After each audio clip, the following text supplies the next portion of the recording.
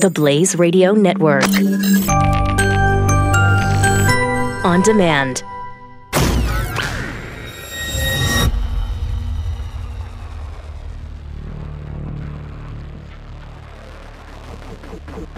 The collision of common sense and comedy.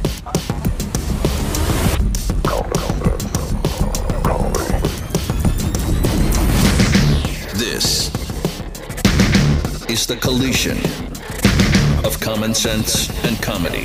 This is the Morning Blaze with Doc Thompson. So no punishment for anything? No consequence for any action. Is that where we're at? I mean, I've always kind of known that's what progressives are about. I mean, there's just no consequences, especially if you're one of those progressives. There's consequences for other people. But are we there now?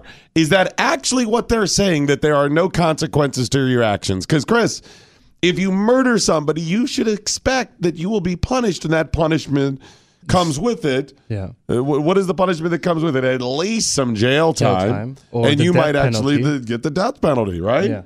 If you rob a bank, you should expect the punishment will be... You don't keep the money and you go to jail. You go to jail, right? I mean, these are standard understandings. Yes. Cause and effect, and there are reactions to your actions and consequences and punishment that come with violating the law. Mm-hmm. It seems pretty simple.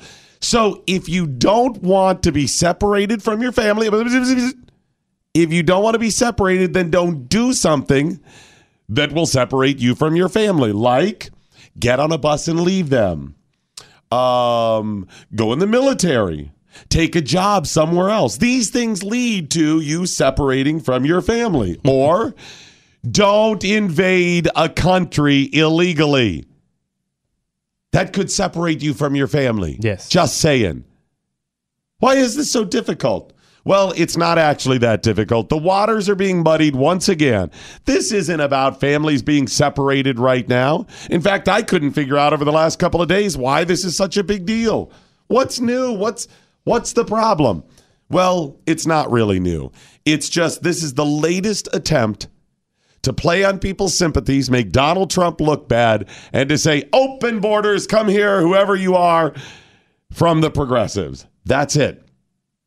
Of course, you wouldn't know that to listen to the usual suspects. Here's a clip from MSNBC. Now, here's the funny thing. You're going to hear a panel of talking heads, the women's, all sensitive and wringing their hands about Donald Trump is evil. But there is one lone male voice on this panel, the voice of Michael Steele, former head of the RNC. Mm-hmm. Are you thinking maybe he set the record straight? No.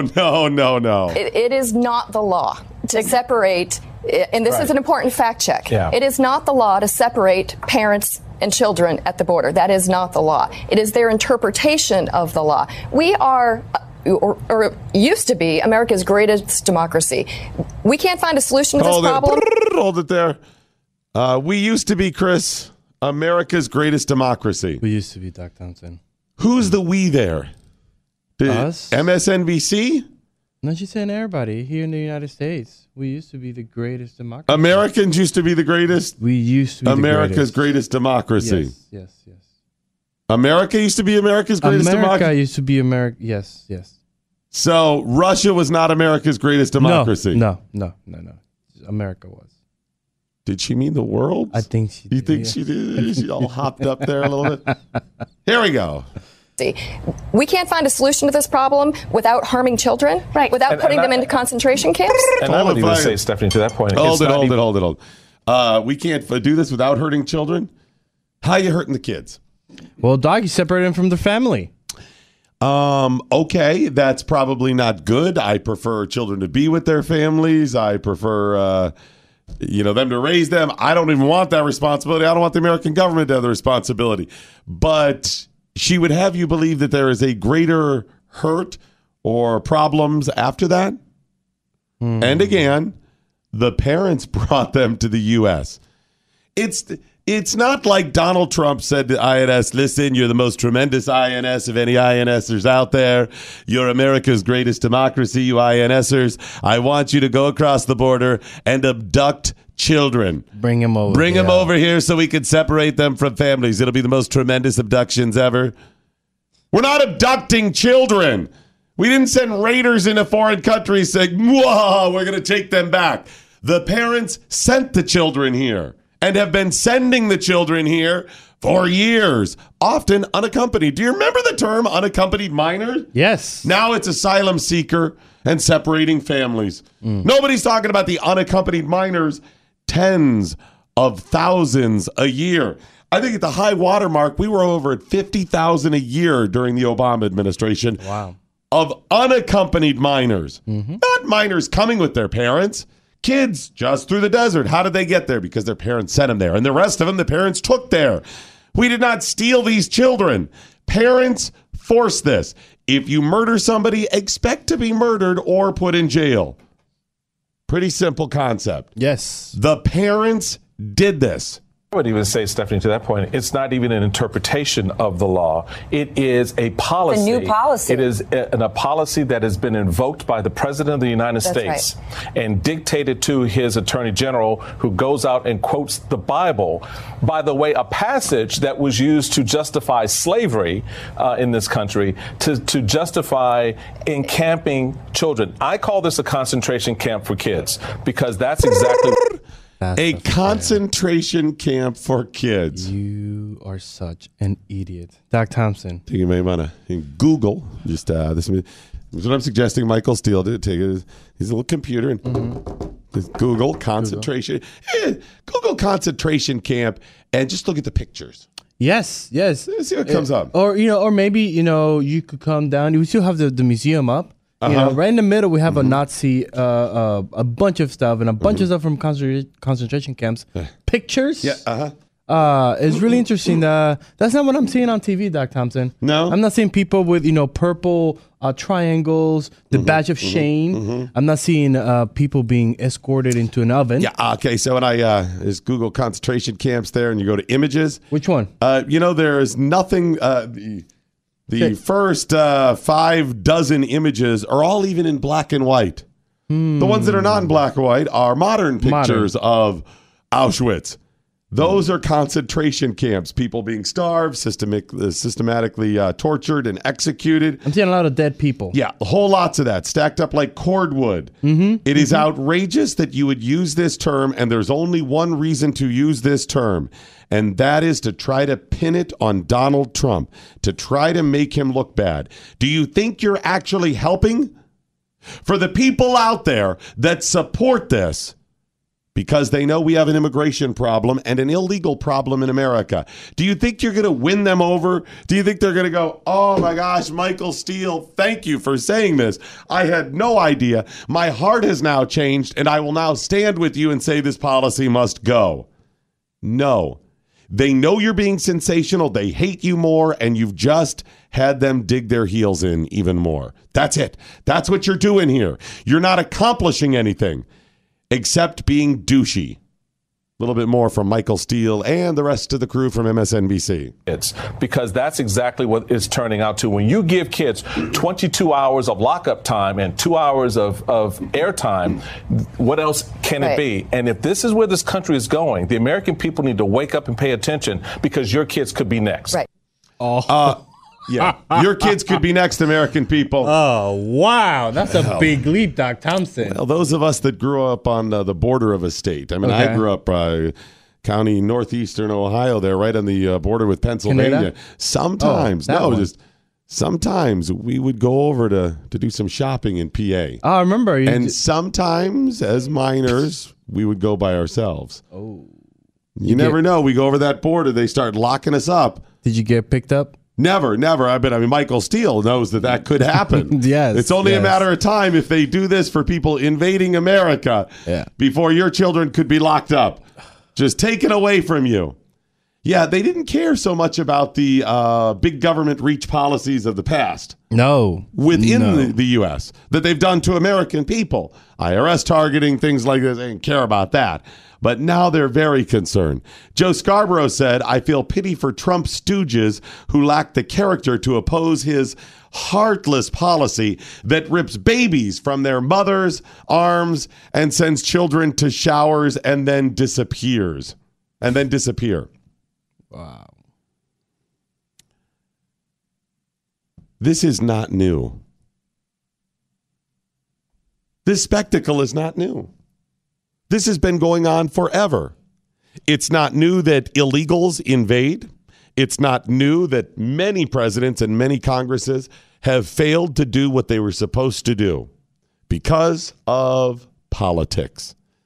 They wanted to get reelected, so they tried to craft an image that they were sensitive while still trying to tell others that we're protecting the border. They didn't either.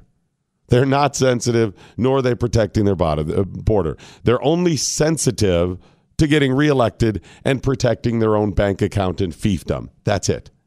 This has been going on for many, many presidents, many, many Congresses, many, many years. It's not new that people invade. It's not new that the illegal invaders are arrested at times. At times they are handcuffed. At times they are jailed. They're prosecuted. And at times they are separated from their children. The policy they're talking about is a little bit new. Title 8 of the U.S. Code has two sections in it, Section 1325 and Section 1326, that specifically deal with illegals. 1325 makes illegal entry into the U.S. a misdemeanor and carries with it a 6-month jail sentence. Yes, you can get 6 months as a misdemeanor for invading America. Now, I think that ought to be a felony at this point, but that's okay. 1326 does make it a felony if you have entered illegally for a second time. Illegal re-entry is a felony, and it carries with it a minimum of 2 years jail time. That's not new. Nor is it new that people get arrested and separated from their families. It is a little bit new in that last month, Jeff Sessions announced part of Trump's new plan, and this is a zero-tolerance policy which makes no exceptions and charges all adults in federal court before they go to immigration court, including parents. Shouldn't they all be charged? Yeah. It's like saying, well, now we're making no exceptions. It's going to be a zero-tolerance policy for murder. We're now going to charge everybody. So you weren't charging everybody in the past. No, they weren't. In fact, they often gave a pass to parents. They would just turn them away, ship them out, whatever. They wouldn't charge them. Here's the thing. If you don't charge them and they come back in the country or they try again, well, that's not re-entry. That's just entry. And there's misdemeanor. No record. There's no record, exactly. So they would just turn them away, kick them out. They wouldn't take all the information down. But now they say they're actually going to charge them. That's the only difference. So why are children being separated? Well, when adults are taken to court, they're separated from their kids who are sent to shelters because they cannot take children to adult prisons or detention centers. We do not allow that because what happens to children in detention centers? They're taken advantage of. I mean, heck, half the adults are as well. But don't think, hey, just because mom and dad are in the prison with them in the adult detention center, they're not going to be abused. Hell, mom and dad are going to get slapped around. That's what happens in prison. And it is the fault of the parents for bringing them here. I know why in many cases they do, but it is still their responsibility, not ours. So what would happen over the years is illegals would use the being a parent as a shield. And even if they didn't know, they were still given that pass. So finally, now they're saying, no, we're not going to do that anymore. And they're doing that primarily to deter people from coming here. It obviously hasn't deterred them that, hey, we may arrest you. That hasn't deterred them. You know how many people? Look at the Kate Steinle's killer. He came back into the country 8 times, I think it was. Yeah. They come in over and over and over again. It's not deterring them when they are put in jail. The allure of a better opportunity in America and easy money, and yes, easy money because they do get free stuff all over the place, is too great. But if you start telling people, yeah, we may take your kids away, yeah, that's going to deter them. According to DHS, they said there is a straight cause and effect with this. The number of unaccompanied minors and families has grown dramatically over the last few years because of not prosecuting family members. It's a clear line, cause and effect. That's why we have to do this. It sounds pretty simple. And all you have to do is replace those little water stations in the border and little first aid centers that are all throughout the desert that help people migrate with signs that say, if you come here, not only will you be arrested, your children will be separated from you. Maybe you go ahead and let Mexico know. Maybe they could promote that. Maybe put up little signs along that the train route they take. Remember the caravan that was coming here? How about you let them know? I'm not insensitive to this. This would be horrible as a parent. I don't like it when TSA separates families when they take the kid over and give them a separate pat down. They're not bitching about that. I don't even like that. But if you don't like it, don't come here. Now, there are many that have tried to blur the line and say, asylum seeker.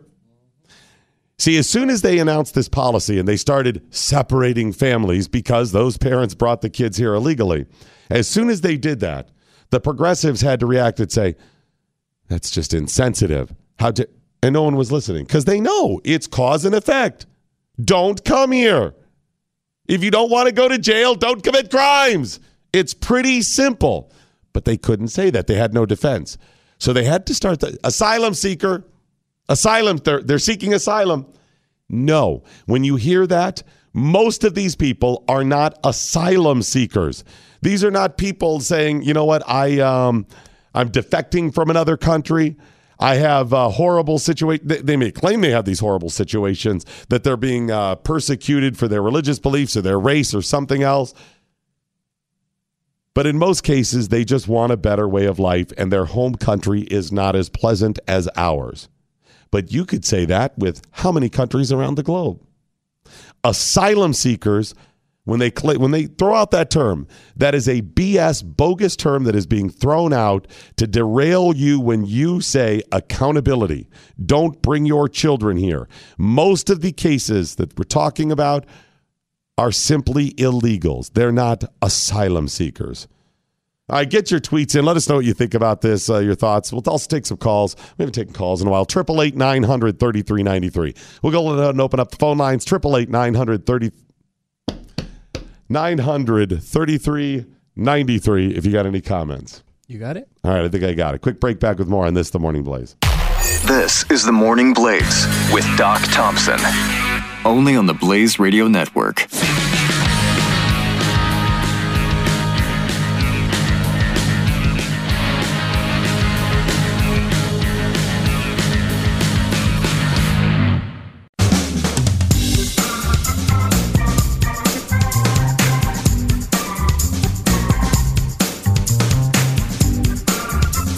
The Morning Blaze with Doc Thompson. Trying to find the tweet that I had over the weekend. Somebody tweeted out, I want to say it was somebody from the Obama administration. I can't remember what position. Darn it. Anyways, he tweeted out this criticism and again compared it to concentration camps. Yes. The interesting thing, the picture he included, did you see? No, but it was not from this year. Oh, no. Worse. The picture he included was from the cover of his new book. It was like Auschwitz or something from the 1940s.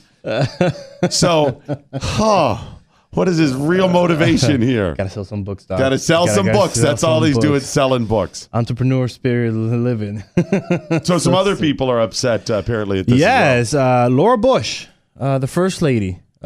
She's really upset. She wrote an op-ed and tweeted out the op-ed, and it really pissed me off. A little bit from the op-ed, she goes, in 6 weeks between April 19th and 31st, May 31st, DHS has sent nearly 2,000 children to mass detention centers or foster care. Do you realize that those mass detention centers are better than where they're coming from? On one hand, you're telling us things are so bad, Doc. people are starving, literally starving and being tortured and murdered. That's the reason. Doc, they have to come here. You don't understand how bad it is. Okay, so we're going to put them in a place, give them beds and food, and they're not going to be tortured and murdered. Yes. By itself, that is a world better. That's a step up. But we're also giving them video games and television and everything else. We're entertaining them, yes. Granted, I don't want to see kids separated from their families, but that seems a little bit better to me. Yeah, and then she also goes says our government should not be in the business of warehousing children in covered box stores. Let's see. Who is that? Laura Bush. And her husband? George W. Bush. And his job was? President. 43rd, I think it was. Yeah, so he was president, and he actually amped up these facilities even more. I think it was 2005 when this stuff really took off. Yes. But she doesn't remember that. No. And actually, she got the balls to compare this to the Japanese American internment camps during World War II. See, here's the thing. These kids aren't American citizens. I know that's a difficult line. You know, this almost... I hate to say this. I hate to say it. And by that, I mean I don't hate to say this. I hate to say this, but is it possible, Kris, that she might be motivated by something else other than this hurting her heart? Like what? I don't know. Her brother-in-law, Jeb, getting his teeth kicked in by Trump. I don't know. Jeb. As soon as I saw the article, the only thing I could think of is that here it is, once again, the Bush family not letting it go. They did not let it go. You want to know why? Because they're control freaks. They're entitled. They're progressives. They're progressive Republicans. That's it. Laura Bush was a Democrat before she met George. They are progressive Republicans. That's it. And they are control freaks. She doesn't like that low energy Jeb got beat by Trump. So Hurt Heart Laura, is that what it is? She's Hurt Heart Laura is upset. Hurt Heart Laura, the sister-in-law of low energy Jeb. All right, let's get to some tweets. Before I do that, I got to remind you about Patriot Mobile. If you haven't signed up for an account yet, please do so right away. Patriot Mobile is out there fighting for you on nonsense like this. They're the only non-progressive media company in America, the only one that stands up to nonsense like this and also helps fight against the politicians that are out there pushing this nonsense, supporting good people running for office. That is Patriot Mobile. They use some of the money that they take in profits to fight for you. It's the cost of doing business. In today's world, all business is out there. I mean, pick your car company. They're out there giving money to the Rainbow Push Coalition or something like that because otherwise they pick it up. It's the cost of doing business. They hand money over to certain organizations so they could say, look, we gave to charity and all of this stuff. But most of these big companies, even though they claim those big Wall Street companies are right-wing corporate blah, no, they're left-wing. Because remember, the court of public opinion is left-wing. Yes. So they give money to this nonsense as the cost of doing business. Patriot Mobile said, no, we can do better. And they support causes and things that you agree with. Plus, they're just a good company that provides a great service. They have amazing customer service. Their coverage is awesome. Just sign up for an account today at patriotmobile.com/doc. patriotmobile.com/doc. This month, you can save big. You can get an iPhone 6S or a brand new Samsung J7, whatever that is, for only $6 a month. That's it. And they have unlimited data plans and nationwide coverage starting at just $20 a month. Call 1-800-A-PATRIOT. It's 1-800-A-PATRIOT or patriotmobile.com/doc. So the C42 saying, so you hate brown people who want a better life. I hate brown people who want a better life and break the law to get it. Okay. See, you know what we used to say? Yes, I understand you want a better life. I get it. I do. Good. I'm being kept down. But don't rob to do it because that's breaking the law. See, we've established laws because they're needed. We say, laws are based on not infringing other people's rights. See what I'm saying? So if you follow the law, you're good. Okay. So have a better life. We get it. Kathy in the Berg saying, so CPS taking kids is better than Trump taking kids. Got it. Let me get that again. CPS taking kids is better than Trump taking kids. Yes, that's right. Yes. That's right. Child Protective Services, absolutely. Without due process. Take them. Just take those kids. There was one shady allegation, so let's go ahead and take those kids. The Morning Blaze with Doc Thompson, only on the Blaze Radio Network.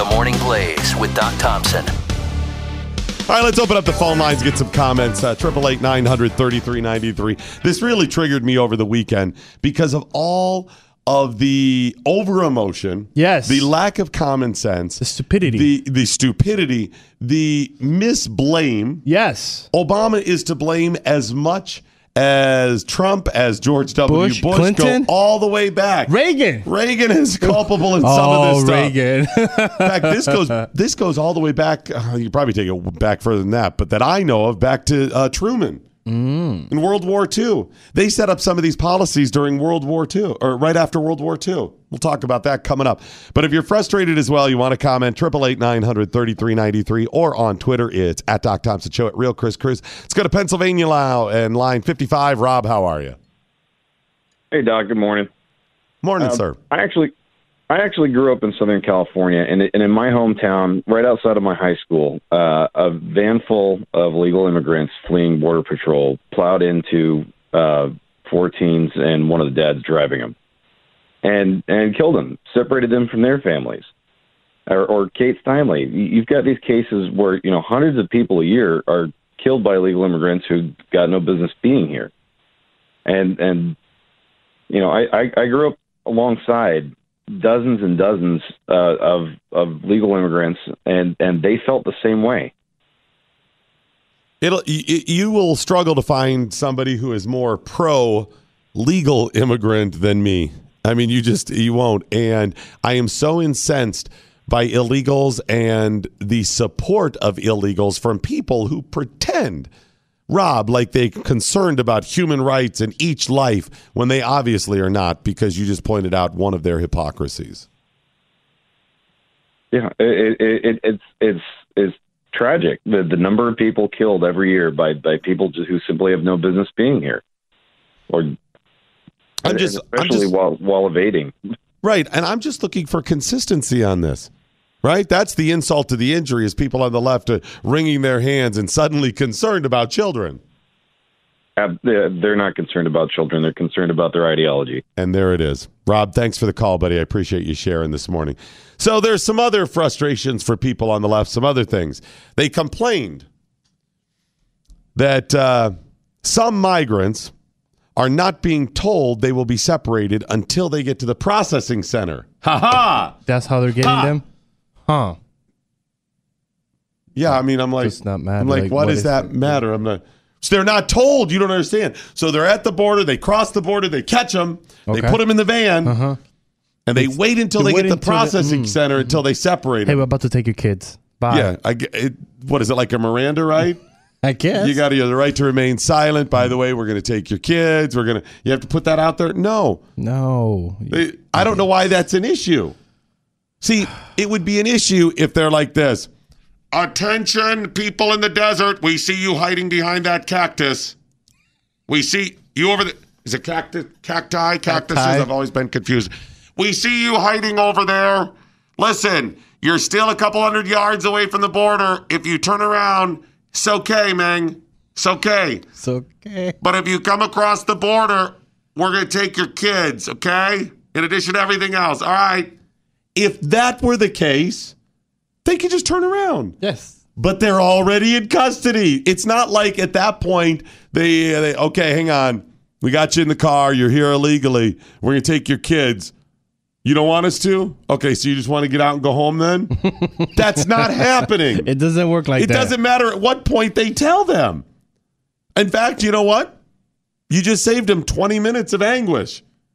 Because for the 20-minute car ride over the detention, we're going to get free stuff. We're going to get free stuff. We're here. We'll deal with the little legal stuff. Wait. We're at the detention center. You're taking our kids? At that point, there's still hope. There's no difference. They're just, again, trying to make hay. Now, the DHS says, in fact, they've denied that any of that information is withheld from the immigrants. They say, no, that is absolutely wrong. They say parents in the Rio Grande Valley are taken from their processing center to court. They're given flyers explaining that the family separation process, how the whole thing rolls out in both English and Spanish. They say they're taken from the processing center to court, and then they're given the flyers. The parents are allowed to see the children, they say, before they leave for court and detention. So if you're saying you're taking them and giving them flyers at the detention center. I mean, you could tell them out there. But as a cop, you're probably doing that because it's going to be a little easier. Yeah. People kicking and screaming out there. I don't want to deal with that right now. Is it easier to deal with them in the jail cell or out on the road next to a car? Oh, in the jail cell. Exactly. Not over there. Now, another problem is they claim that immigrant children are being held on the border in tents and temperatures are over 100 degrees. They're being held in tents. It's Texas. It's hot. Yeah, it's over 100 degrees. Yeah, you know where it also is over 100 degrees? South of there, where you just walked. Or rode atop a train. Or hid in a coyote's trunk with 700 other people. Yeah. Also very hot in those places. I'm thinking a little less hot in the detention center. So why is this a problem? They're being held in tents.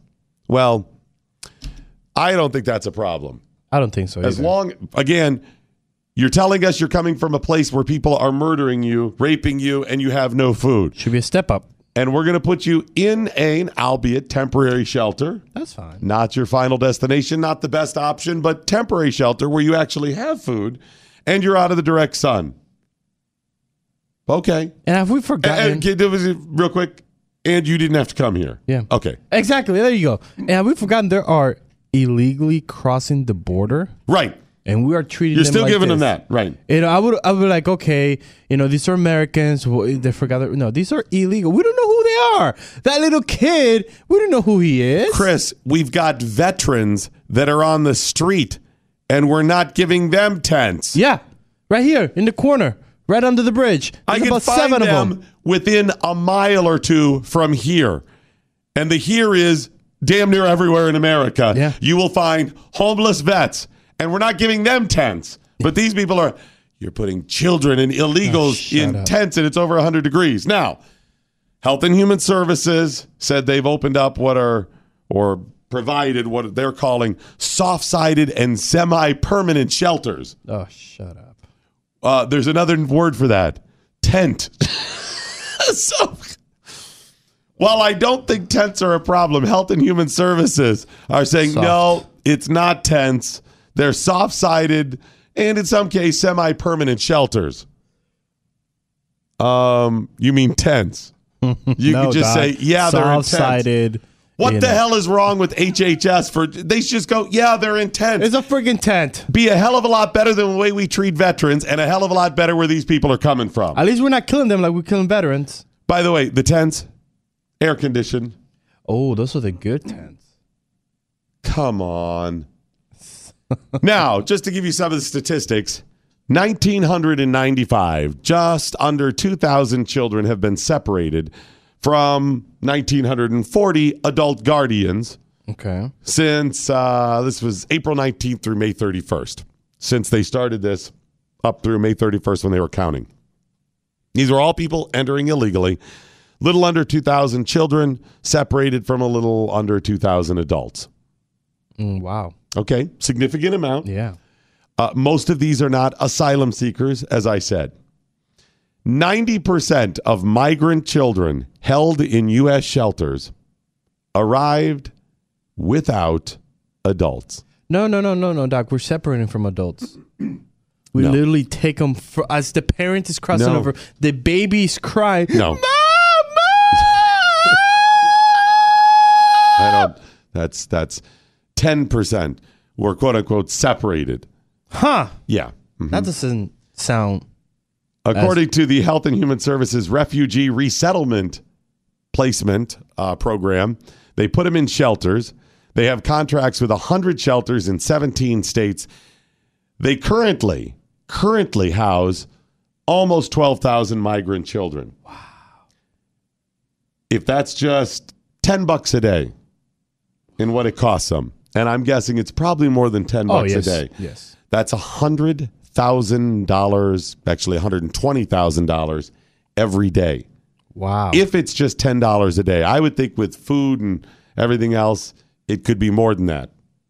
But it's at least, I would guess, 6 figures a day. And has been for, I don't know, a decade, couple decades. It spiked to like 50-some thousand, I think it was, a year under Obama. So at times it's been even higher than that. So millions and millions of dollars a year. Adults are charged in federal criminal court. They're transferred to custody of the U.S. Marshals, and then they're held in adult detention centers while the kids are placed in the refugee placement centers. Now, CNN reported that Border Patrol agents even took a breastfeeding baby from a migrant worker. An immigrant mother is a migrant worker. They took that baby. DHS said, no, we do not separate babies from adults, except in cases where a person poses a threat or is believed not to be a parent. Wait, what? Okay, something fishy here. Yes. Either you took the baby, which you got to do if that's your policy. I mean, that seems even worse and less sensitive to their needs. But, okay. If you're telling us they do not separate babies from adults, what constitutes a baby? Yeah. Do they have to be breastfeeding? Do they have to be under a year? Yeah. And do all of these illegals have documentation to show when and where the baby was born? And could you trust it anyway? Yeah. No. No, you can't separate my baby. It's only 10 months old. See, I have this paperwork. What? Is it 2 years of age? This makes all of this moot. Yes. Or they're lying. They wouldn't give a specific age, by the way. Wow. DHS wouldn't. They wouldn't put that out there. There are so many flaws with this.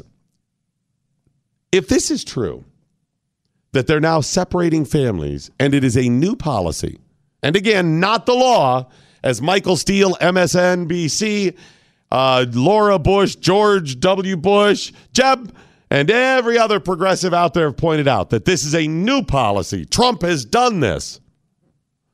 How come they haven't praised America in the past for not separating families? In fact, I've heard the term separating families before this all became a hoopla. I remember just a couple of weeks ago, we had a tweet of a man being deported after 20 years of being in the country illegally. And he was at the airport, and it was teary-eyed video. Do you remember this? Yeah. I retweeted, made a comment, and everybody got pissed off because I suggested maybe he shouldn't have come here illegally 20 years. And by the way, you got a 20-year pass. Wow. And people melted down. And the claim was they're separating families. So they've used this line in the past, but you didn't stop and say, yeah, sometimes they separate families, but you know what? Good for them for having this policy that if you come across the border illegally with children, then we don't automatically put you into court. We just turn you away. No one ever said, way to go, U.S.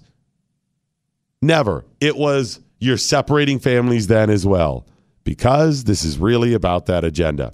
How come all of the mainstream media types and the Hollywood types don't house illegals in their home? That's a good question. How come they don't house veterans that are homeless? Michael Moore's got, 7 houses or something like that? John McCain is rich. He's a progressive. He has a gob of houses, a bunch of houses as well. The Bushes have a ranch. They have a ranch. How come you're not letting these people on your property? How come you're not letting Americans squat, poor people? How come you're not taking them in? Because they don't actually want this. And by the way, if you care so much about kids, how come you don't care about the unborn? How come you don't care about the kids that are family members of the people you've boycotted? The hog kids out there boycotting all kinds of stuff. What about the people that lost their jobs because of those boycotts? You don't think their families are separated or suffering at least? Some are separated because they have to go and get other jobs. Some have to move from their communities because you boycotted them because of your agenda. You don't care about them. You don't care about the families of people murdered by illegals. You don't care about American families being separated by jail. What about jail? What's the difference there? What is the difference if Kris commits a crime and goes to the big house and doesn't get to see his family? What's the difference? Well, Doc, hang on. It's because he committed a crime he shouldn't have done. Yeah, but he didn't. They committed a crime. What's the difference, Well, it's a serious crime. It is. No, I mean, you know, if you go to jail for something, this is immigration thing. These are people that want a better life. It's like jaywalking or speeding or something. No, because we pay a lot of money. Because it's lots of taxpayer money to keep these people here. If your only difference in the reason that you're not concerned about people that commit crimes in separating families, or maybe you are and you think there should be no jail time, in which case, wow, that's a big progressive leap. That is very leap. I'm sure some of them would want that. But if your argument is, well, no, because you're talking murder, robbery, you got to separate those people and lock them up because it's a serious crime. Great. So you're saying I can speed because that's not a serious crime. Traffic laws should go away. Great. Please lead with that because you maybe recruit me over. If I could speed, fine. But they're not giving me a pass on that stuff, nor do we say we can't catch every speeder. They're still out there with those cameras. They're still putting technology up, so the red light cameras, speed cameras, and everything else. It's just you don't want to enforce the law because you're hypocrites. You're disingenuous about why you're concerned about this. You have no consistency when it comes to human rights violations other places or families being separated. This is strictly about you and your control freak agenda. That's it. If you're frustrated by this stuff, there is one way out. Make a lot more money. You know, when they go, people stockpiling money, those rich people shouldn't have nobody needs that amount of money. And you know what? No. As generous as I am and would be if I had much more money, I understand why people stockpile and just say, I want, no, you know, having 40 million is not enough. I need 100 million. And 100 million is not enough. I need 500 billion. Because you don't know when they're going to come in and suddenly take over. You've got assets. We're going to tax you 80% on existing assets. They could do anything with this nonsense. So your only recourse to have any type of control isn't marching in the street. We've learned about that. You get people elected, what happens? They either get corrupted or you put them in power and there's not enough of them to actually do anything. To do something, yeah. The only real power you have is if you have a bunch of damn money. That's it. Make as much as you can. It's going to certainly make your life a little bit easier. We know in the future you're going to need other streams of income more than likely. You're likely not going to have just one job. So we host our Building America segments. We offer a bunch of ideas. We give you some of our ideas. Any way you can make money. Here's another one. Become an Earthwater affiliate. Join their affiliate program. It's a ground level opportunity. When you become an Earthwater affiliate, you'll be given the opportunity to share a unique ID link with others. And by becoming an affiliate, you'll get your position in the network marketing tree with the direct market to model when it's launched later this year. And you'll establish yourself as an Earthwater brand ambassador. Basically, you make money just by telling people about Earthwater. And you don't have to do any of the shipping or any of that's the part that, for me, that's the part that makes it work. They let Amazon deal with you. Right, exactly. Just let them handle it. Earthwater is going to pay you a 40% weekly commission on all orders placed by your customers. All of them. And 40%, that's huge. That's almost half. That's gargantuan. Earthwater is partnered with Amazon, which means all orders will be taken care of by Amazon. There's free shipping, free handling, no monthly minimum. That would be the other thing. Oh, so I have to have so many or I'm on the hook. Nope. By the way, you don't have to buy a bunch of Earthwater samples up front. No, you don't. Seriously, you work for like a knife company. They're like, well, we got to buy a couple of knives. You got to buy, $3,000 worth of knives so you can show people. As it turns out, those are the only customers. The people that are going to be trying to sell the knives. That's it. None of that. It's simple. You drink the Earthwater. You tell people about it. You get 40% off of all orders placed by people that you know. That's it. No monthly minimum. An incredibly easy turnkey business opportunity that pays 40% commission. To join Team Earthwater, go to theblaze.teamearthwater.com. theblaze.teamearthwater.com. This could be something that just brings in a couple of extra bucks. Imagine this. You don't have to do a whole lot, and you bring in $200 extra a month. $400. That's good. $400 is a pretty legit car payment. Oh, that's a pretty nice car. That's a nice car. Right? How about that? Just do enough to take care of that. Couple hundred, take care of your cell phone bill or something like that. And you're not really doing a whole lot. Or you could take it all the way up that you're actively working this. You're making 6, maybe 7 figures a year at some point. This is the ground floor because this is new. There's other companies, maybe you thought about doing something like this and you go, oh, you know what? But it's hard because there's so many people out there. Get in now. TheBlaze.teamearthwater.com. This is The Morning Blaze with Doc Thompson. the Blaze Radio Network.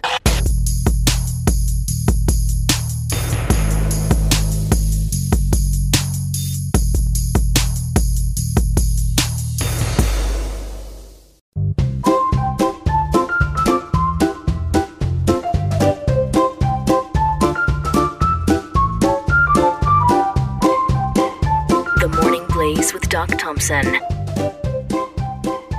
right, let's get some tweets in. Hashtag what I learned today. You got Stinky saying, I walk back in the room and Cruz is doing a girly scream on air Mondays. I know. I was like, why is that unique? I know, right? And International Sleeve saying, Dear Bush family.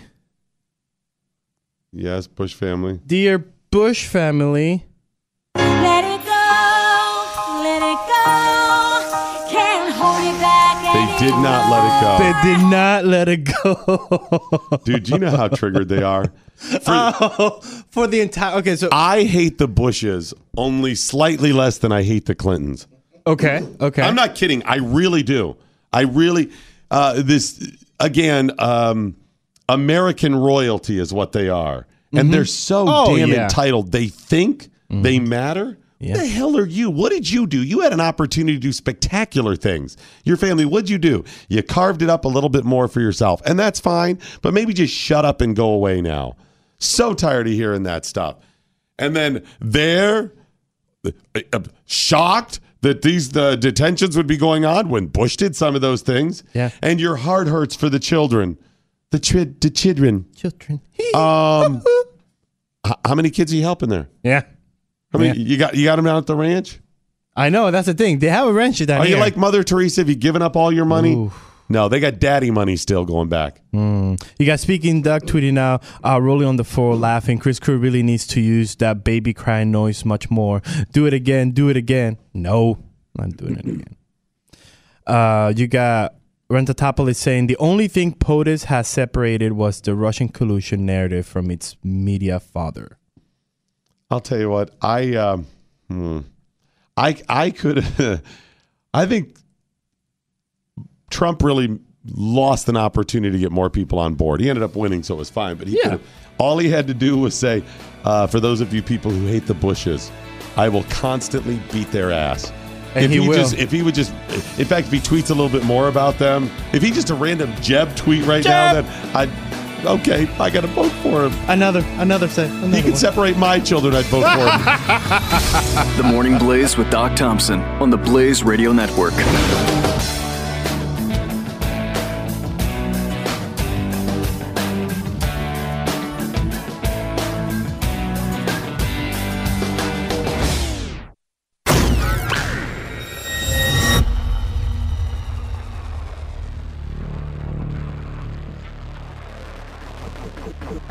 The collision of common sense and comedy.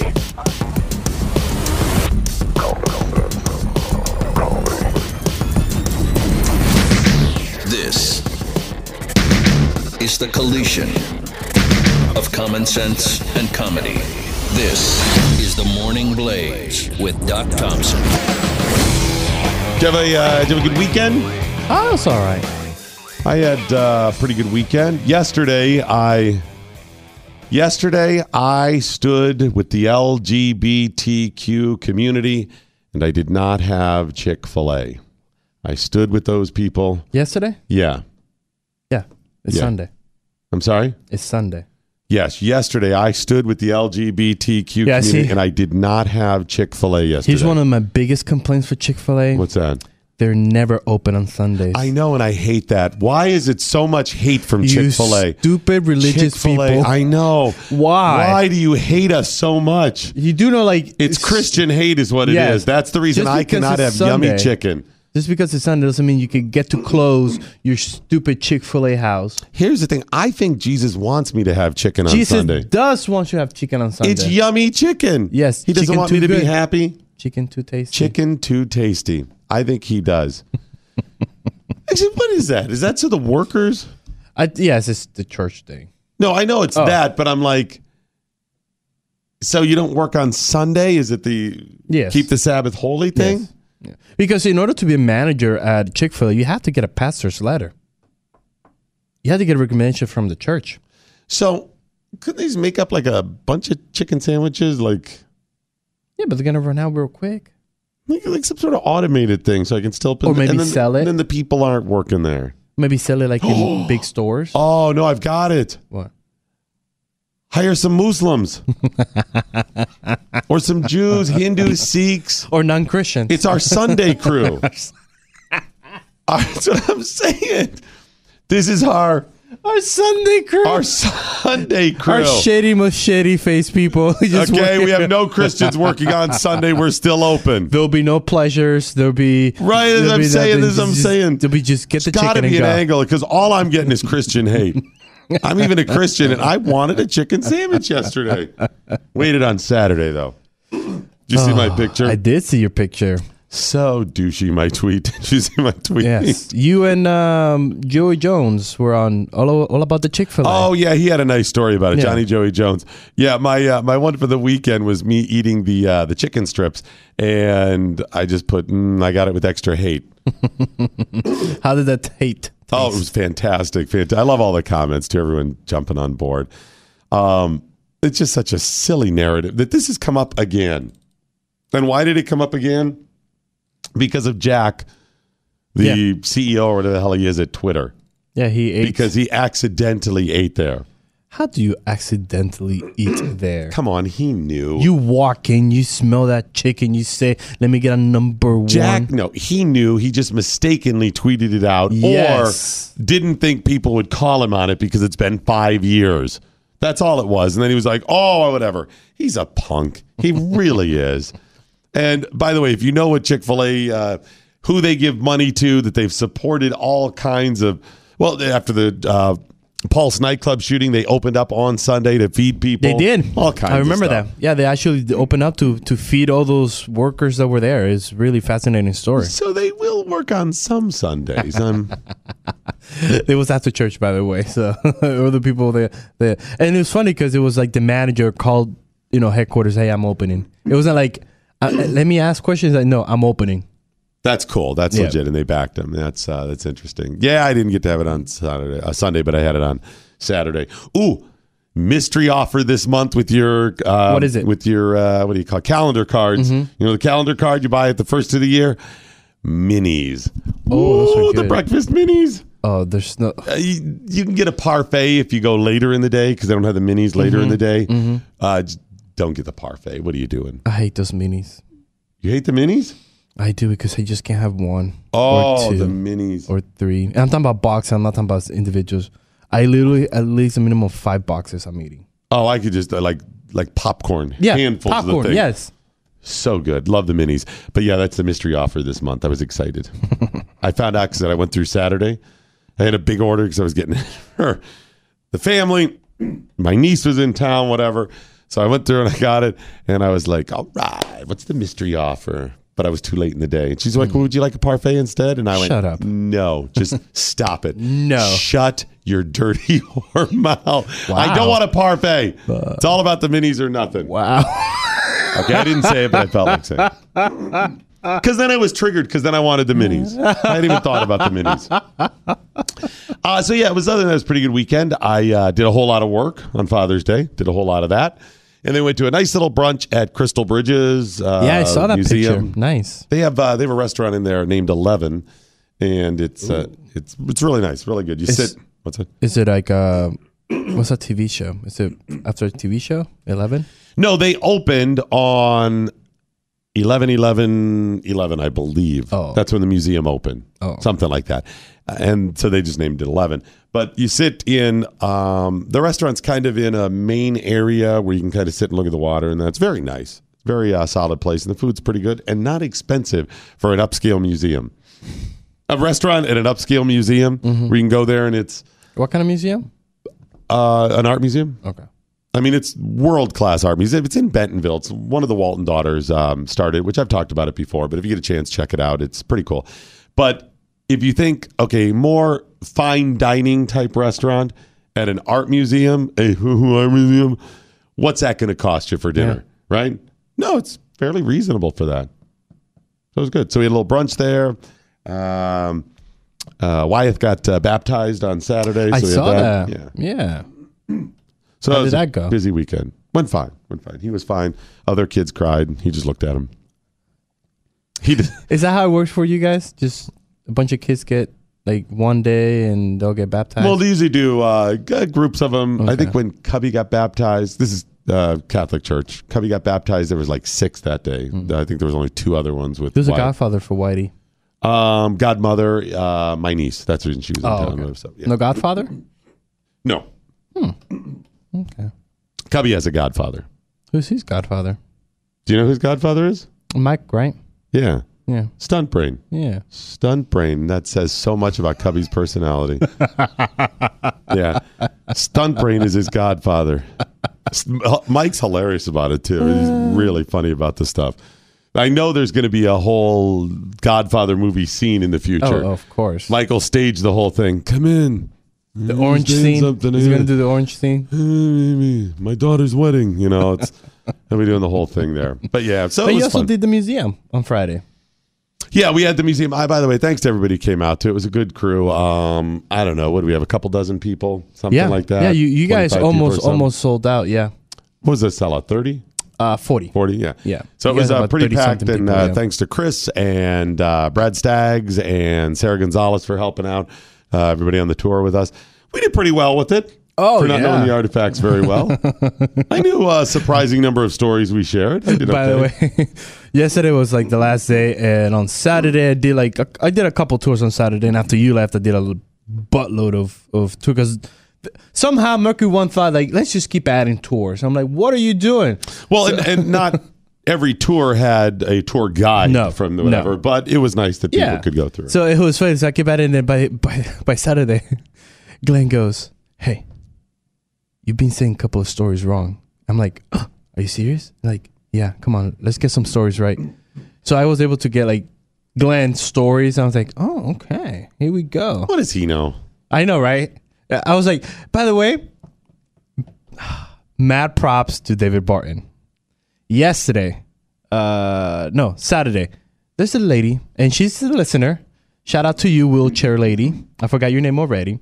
So wheelchair lady. I'm not sure that's how she wants to be identified, but okay. Trust me. Yes. Okay, good. She gets it. So she gets there, and then all of a sudden, if you see the stage, it's not wheelchair accessible. Oh, that's right. The museum was spread throughout Mercury Studios here. A small part of it was on one of the stages in one of the studios where we record. Stage 19, yeah. Stage 19, yeah. And we were thinking, I was like, oh my gosh, is she going to sue us? How is she going to get up there? So David's wife was like, hey, maybe we could bring some artifacts on here. I'll go get David. I'm like, okay. David goes, why don't you guys pick her up? We were like, huh? Pick her up? What if she gets offended? Like, and all of a sudden we're thinking like, oh my God, we're so politically correct right now. And then David goes, hey, do you mind if all 4 pick you up and then just take you over there? She's like, oh no, I don't mind at all.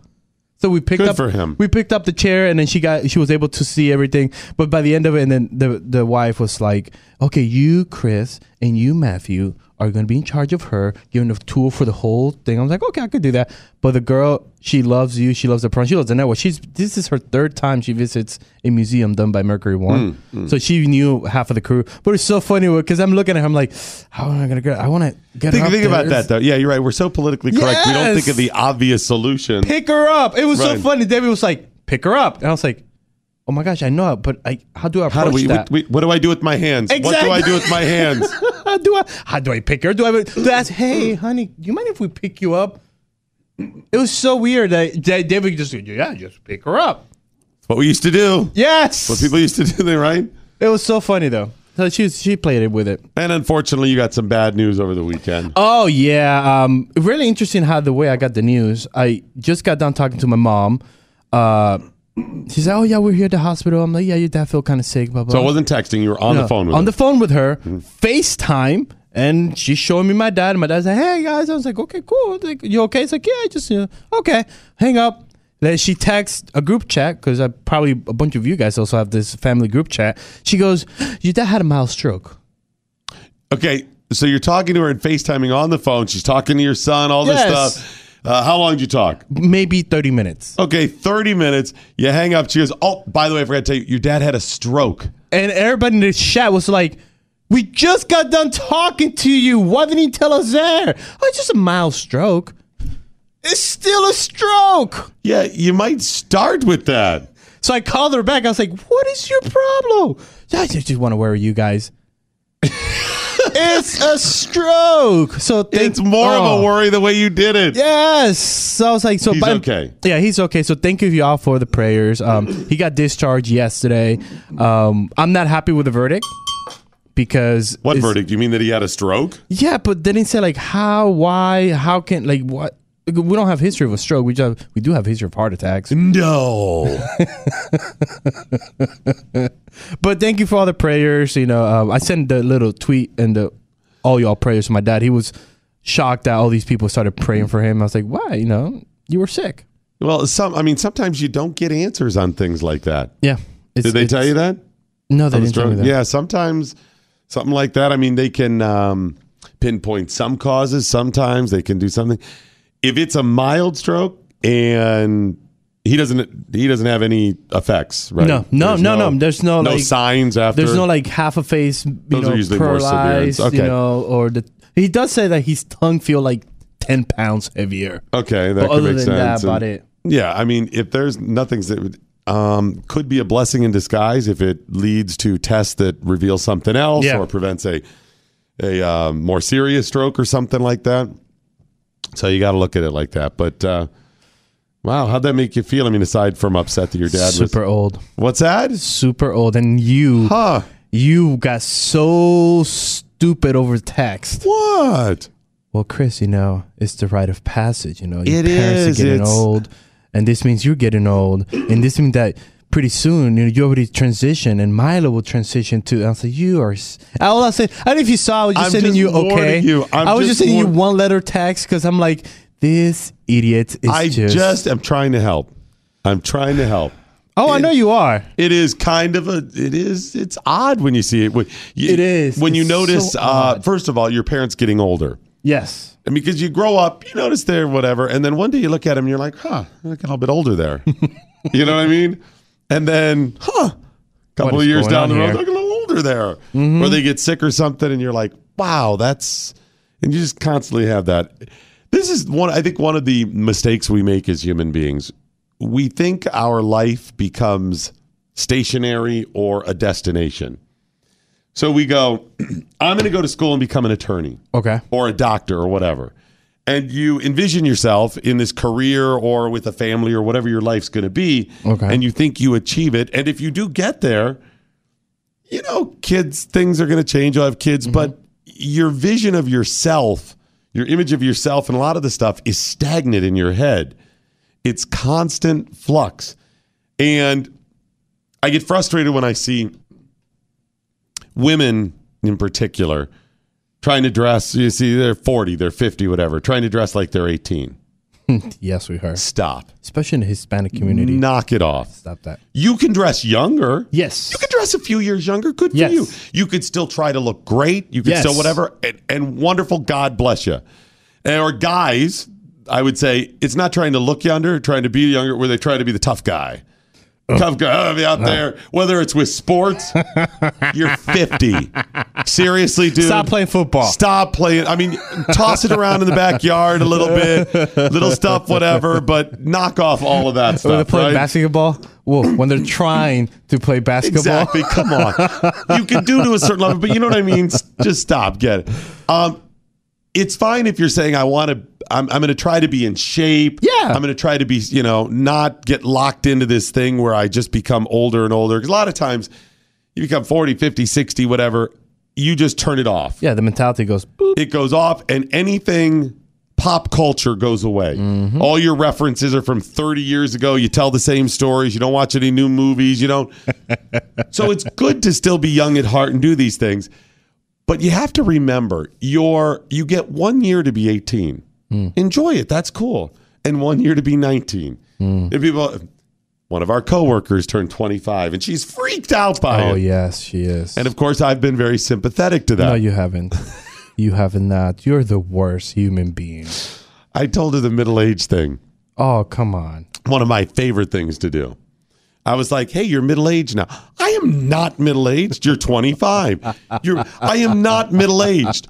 And I was like, how old's the average American live to be? Roughly 75, 76, right there. Well, maybe a year or so older for women.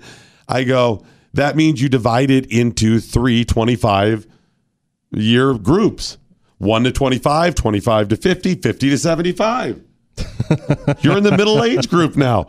Oh my gosh. Freaked out when I said that. On Friday, she also goes, do you know the Black Plague is back? There was a case somewhere up. Oh, I know. She's got it. Paranoid about it. And I was like, did you hear this from Doc?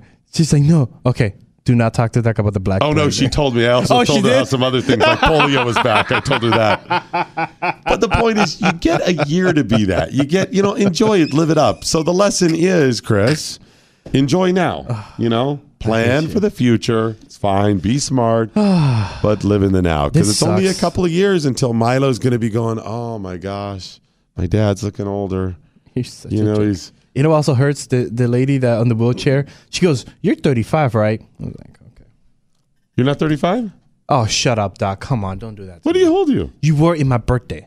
You were part of my birthday party. I don't remember. 28, other than the food. not 35.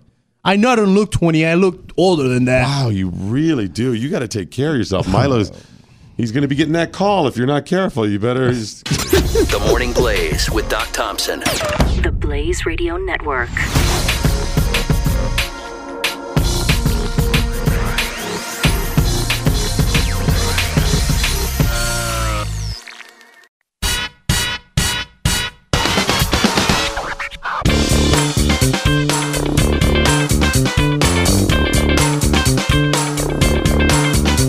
The collision of common sense and comedy.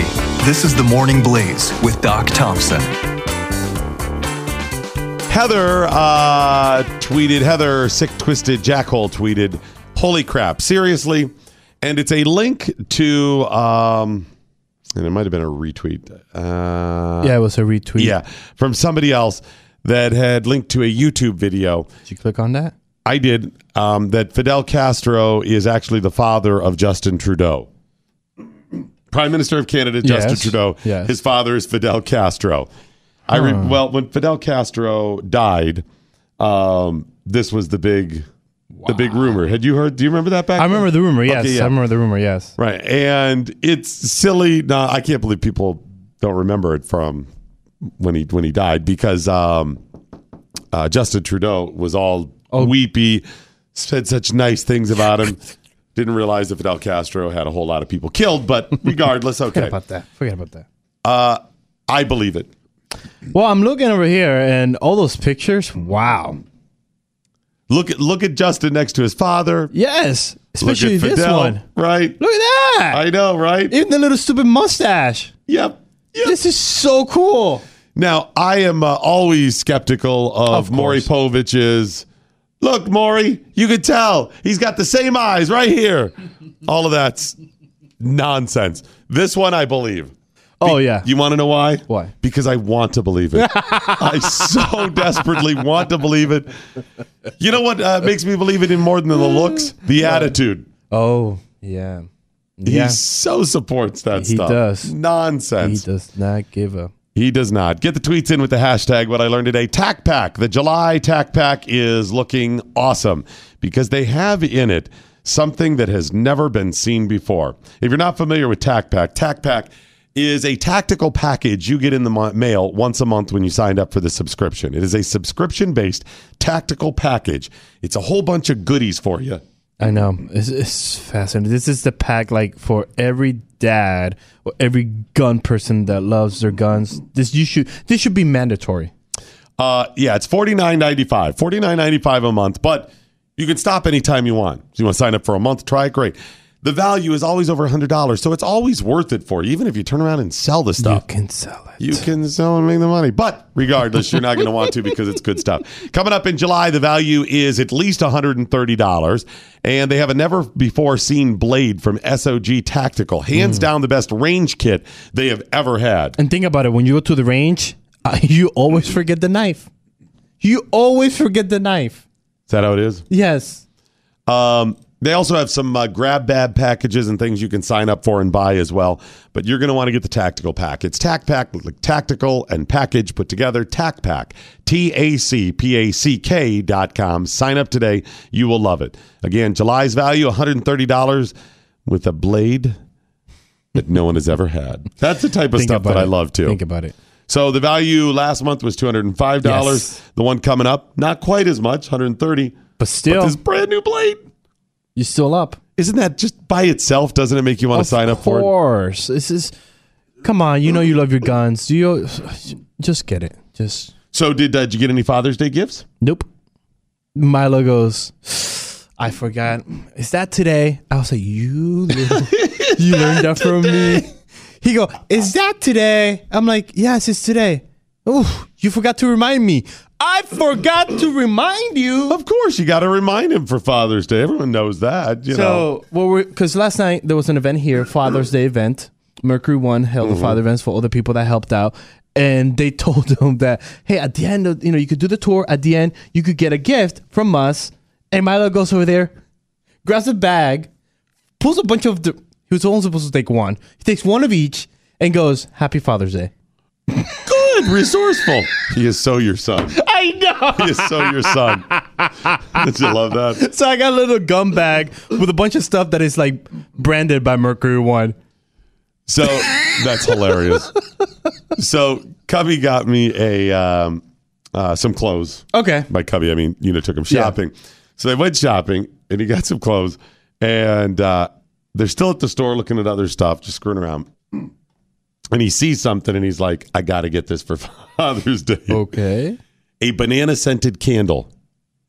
Nice. So you're going, what? It has not like I'm a huge candle, not like I hate them. It's no big issue, whatever. But you love bananas. I do love banana smell and banana flavor and the whole thing. But Cubby was there and he sees the banana candle and he smells it. Well, he knows I like banana flavor, whatever. But over the past couple months, I keep teasing him about this song that Elmo had. Someone on like Sesame Street, Elmo, he had somebody on that sang this song about bananas. Okay. And the lyrics are, enjoy a banana, it's a very fine fruit. And it just repeats, enjoy a banana, it's a very fine fruit. So I torture Cubby with that all the time. And I'm like, you want breakfast? You want cereal? Yeah. Do you want bananas in it? No. And then I start singing, just keep, enjoy a banana. And sometimes I'll look at him and I go, you sure you don't want a banana? It's a very fine fruit. So he hands me the candle and he starts singing, enjoy a banana. Yes! Very fine fruit. The Morning Blaze with Doc Thompson. The Blaze Radio Network.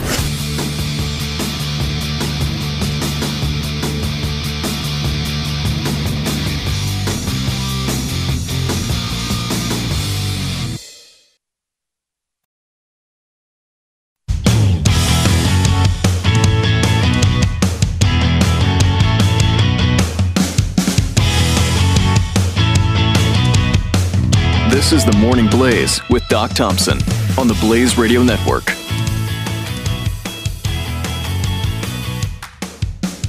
All right, get the tweets in with the hashtag What I Learned Today. Hashtag What I Learned Today. It's at Doc Thompson Show, at Real Chris Cruz.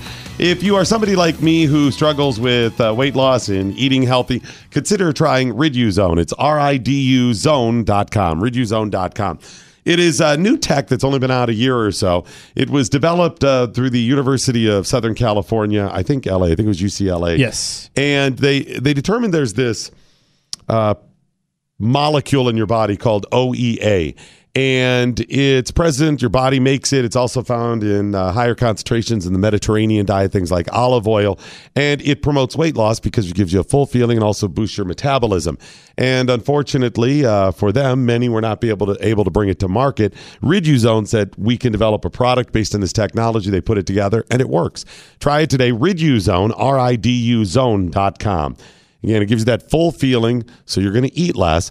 And at the same time, it's boosting your metabolism, so you'll burn a little bit more. It is such a struggle. Unfortunately, when you're trying to diet and see the effects of weight loss, it's always delayed like a week or two. So you try for a couple days, you try to think it's not working or whatever, and you don't want to stay with it then. Take the edge off if you're trying to make that lifestyle change and try Riduzone today. RIDUzone.com, Riduzone.com. You got Gail tweeting out, Doc Thompson thinks communism is genetics. You think that? No, the Trudeau and Castro. I think theirs is because it's a little cray-cray. Okay. It's not just communism, it's the extra crazy. The C42 saying Cubby wins the internet. He does. Well, I said that about Milo. He's so your kid. Cubby's was sticking it to me as well. Just wanting to tell me, enjoy that banana. It's a very fine fruit.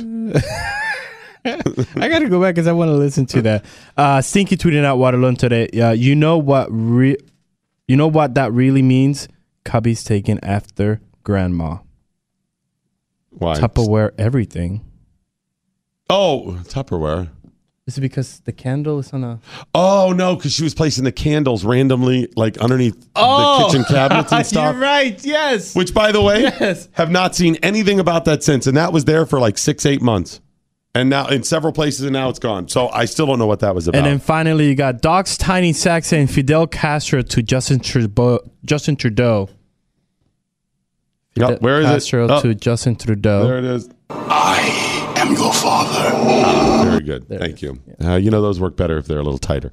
Hey, Jeremy joins us now from firstliberty.org. How are you, sir? I'm doing great. How are you guys? Doing well. What do you got for us? Give us a good case that you guys are working on. Oh, you'll love this case. We've got the case in the city of Airmont, New York. This is about an hour or so outside of New York City. Okay. It's a city that was actually birthed in about the early 1990s there, and it was born specifically, and this is not just me making this up, this is actually written in some of the case law that has been going on for almost 30 years now, with the Department of Justice going after the city. It was a city born in bigotry, they said. It was designed specifically to keep out Jewish residents. I'm not making this up. So a bunch of people got together and said, hey, we don't want any Jewish people. We'll start this city. Is that... They created these zoning regulations that would prevent people of the Jewish faith from being able to be able to get in town and to be able to create their places to be able to operate and freely exercise their beliefs. And so the Department of Justice, the United States Department of Justice, has gone after this town multiple times. On at least 2 different presidential administrations have gone after it. There was a consent decree that was in place for a long time, basically saying, we're going to keep an eye on you guys for a long time. You're going to act like this. You've agreed to apologize and do all this, and we're going to hold you to it. And now that consent decree has, I think, run out, and it seems like the city of Airmont is back to their old ways, such that they have created more zoning laws here that are making it almost impossible for people of the Jewish faith in particular to be able to gather for worship, or at least for their prayer meetings here. And so the city of Airmont has passed these zoning regulations that require you to register if you're going to use your home for a prayer meeting. And so one rabbi attempted to do all this, ended up spending about $20,000 trying to comply with the laws of the city of Airmont. So they keep moving the goalposts on top of that? Is that what it is? Kept on moving the goalposts, and this is even better. Ultimately, the city of Airmont penalized him. They ticketed him for having unauthorized gatherings in his home, these prayer meetings that they were holding once a week in the city of Airmont, New York. So they gave him a ticket, punishable up to a fine of up to $1,000 and up to a year in jail if he was found guilty of it all. We stepped in, and about a week or two ago, we had those charges temporarily dismissed. But I'm telling you what, we're continuing our investigation up there in the city of Airmont, New York, and it doesn't look real good. The rabbis up there, the local leaders up there call themselves the underground synagogues because they're scared that they're going to either be punished or kicked out of town for simply trying to freely exercise their religious beliefs. This sounds like something that happened like 200 years ago or something. This still, right now, it just keeps... This is right now in the city of Airmont, New York. Thankfully, the United States Department of Justice has not only been litigating this for several decades now, but, and to that point, I think, frankly, 30 years of bigotry is more than enough. Yeah. Probably should end at this point. Right. But I think it was just last week, as a matter of fact, the Department of Justice published this program called Places to Worship. And the idea, the initiative there is to go around the country and make sure that city governments, county governments, whatever it is, local officials are not using neutral laws like zoning laws to punish people for the free exercise of the religious beliefs or the use of their land for religious purposes. And so I think we're going to find an able ally in the United States Department of Justice to make sure that the citizens of Airmont, New York can have their prayer meetings in their own homes without having to register with the government or to somehow be punished with misdemeanor crimes in criminal court for simply trying to host prayer meetings in their home. Is this also, are there any federal fair housing laws in play here too? Would there be any way to go after them? Because I know that's a protected class. I mean, religious. Yeah, there could be. And thankfully, there's a law passed in the early 2000s called the Religious Land Use and Institutionalized Persons Act, or if you want to sound cool at a cocktail party, RLUPA. That's how we refer to it. RLUPA. Chris, RLUPA. Was that 92? Yeah, no, 2000. 2000 was 2000, Chris. I know you thought it was 92. I thought it was 92, yes. So RLUPA was passed for this specific purpose. And it basically said the government cannot substantially burden the free exercise of religion or the use of one's land for religious purposes without providing a reason for doing so, a motivation in showing that the government acted. It's too early this morning, I can't talk. In showing that the government acted with the least restrictive means possible here. So it codified much of the case law that was already out there, and it made sure that the government is not using these quote neutral zoning laws that look neutral on their face. They apply to everybody, but have the real effect and purpose of really substantially burdening and driving out people of faith from local communities. So this is Airmont, New York. Correct. Okay, help me understand this. And obviously, you're not trying to stop people's religious freedom, so you're not going to fully understand it. But where are they at now? I mean, okay, some people got together and obviously were bigots and said, we're going to stop Jewish people from settling here and we want them out. I get that. But still, in today's world, you have enough people on council and the mayor and that, because they have to actively be doing this, even if it's not overt. They've got to be at least behind closed doors going, okay, right? I mean, they're working this. Yeah, well, look, this is not too uncommon, regrettably. I was here a couple weeks ago talking about Congregation Torres Chaim right down the street from us here. Yeah. That they were kept out of the city of Dallas right here. Remember, the city of Dallas wants them to have a whole bunch of parking spaces for a congregation that doesn't drive on the Sabbath. And so that was a real problem here. So city governments around the country, whether it's for Jewish reasons or Jewish believers, or we had a school up in, a Christian school up in Michigan that was told they couldn't use a church building in their town, and therefore they couldn't meet anywhere in their community because the city basically didn't want them in that community.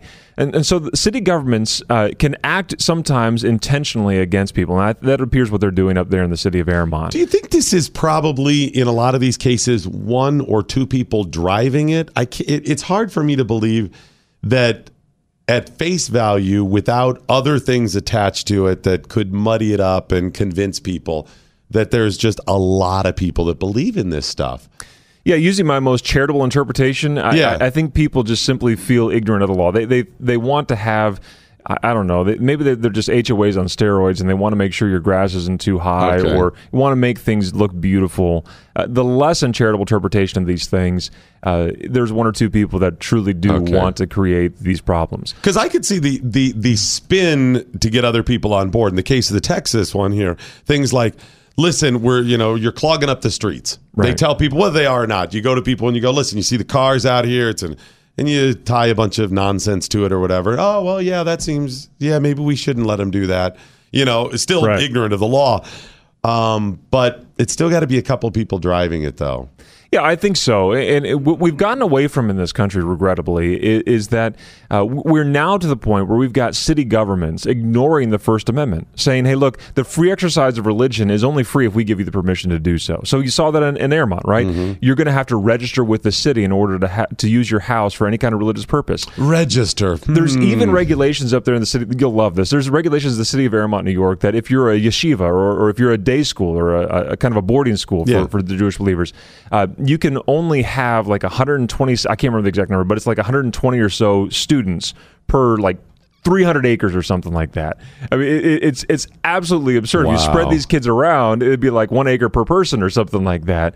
But the idea, again, is to try to use these neutral laws. Well, it's just making sure that people aren't too crowded on their property to drive people away from being able to freely use their property for religious purposes. And that is contrary to our entire system of government and our entire concept of freedom. We want people to be able to use their property for religious purposes because we value freedom, and we value the freedom to freely exercise your religious beliefs. So where's the Amirani case now? The Department of Justice looking into it? Is that what you said? We're looking into it deeply right now. Okay. My guess is that the Department of Justice will as well. There's a lot of problems up there. And frankly, we got up to the city of Amirani, looked around and go, there is a lot to do up here. I mean, there is so much stuff going on between the yeshiva issue, between the small zoning issue about holding prayer meetings in people's homes.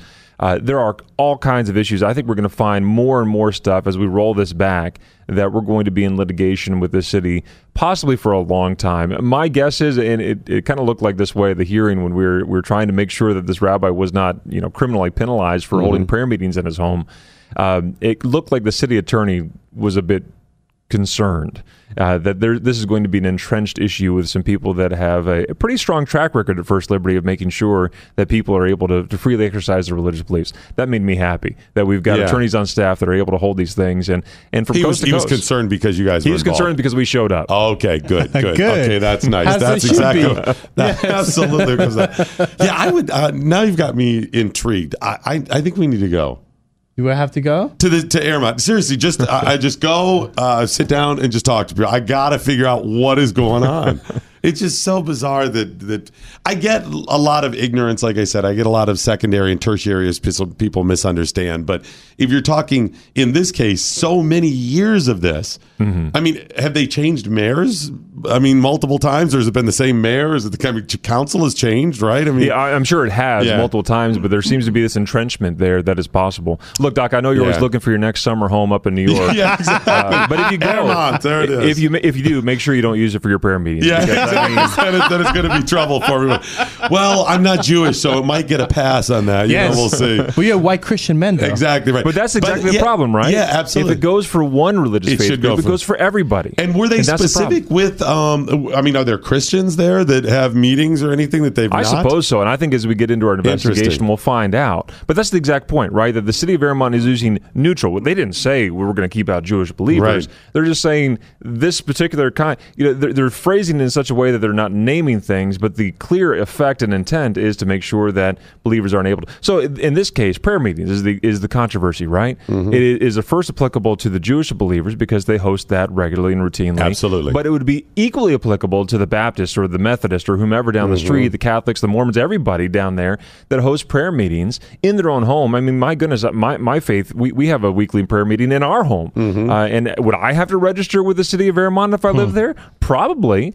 But I'm not going to spend $20,000 to do what I'm entitled to do under the First Amendment anyway. See, and if you do have that many people that are knowingly giving this a wink and a nod, and if their history is that, I wonder how many people have been denied moving into town. That's exactly right. Steering, which is an official realtor term, where they would say, you know what? I think you'd be better over there with other people that have banana leaves grown in their yard, Chris, or whatever it is, where they say your type of people over there, where you just steer, or people that say. They won't sell to certain people. That was the wink and a nod that communities had for years. Yeah, look, no one should fear being punished by their government or run out of town or being pronounced a bigot for simply trying to exercise their religious beliefs in their own home. Yeah, absolutely. All right, First Liberty could use your help. They're always working on great cases like this, and it's pro bono, so absolutely, that's a fancy word that means they're not going to charge people. Free, right? So they need your help. Doing great work out there, standing up for your rights today and tomorrow. So please donate if you can. FirstLiberty.org, FirstLiberty.org. And a bunch of these cases are posted at the site if you just want to go and read absolutely. on them, right? FirstLiberty.org/Airmont. You can learn all about the case. And then they'll also listen to the podcast. Absolutely. The First Liberty Briefing. You are the host. Yeah, so if you like my voice, you got to like my voice in order to be able to listen to that show. But yes, thanks for that plug. First Liberty Briefing, the podcast podcast available wherever podcasts are sold. FirstLiberty.org. Check it out today. The next generation of talk radio. The Morning Blaze with Doc Thompson. On the Blaze Radio Network.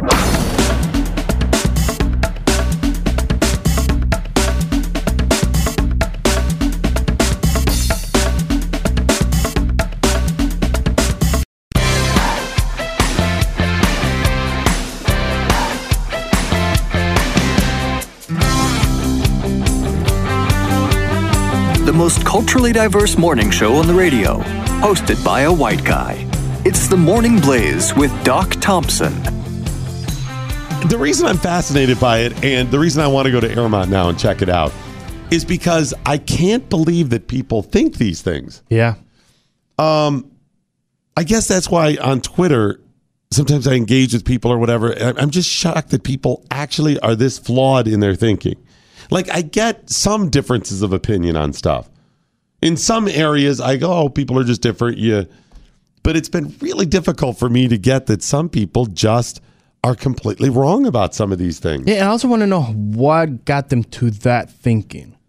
Because it's not like they woke up that day and said, ooh, let's keep these people down. It had to be something that manifested that. Yeah, I mean, some people just flawed thinking about certain races and religions and whatever else. I just don't get the whole like. And by the way, I'm fine with people saying we want to live near certain people. Okay, you know? yeah. I wouldn't say you should be able to deny people living there. Mm-hmm. But if you want to live around people that are more like you, it's just more convenient in some cases, like religion.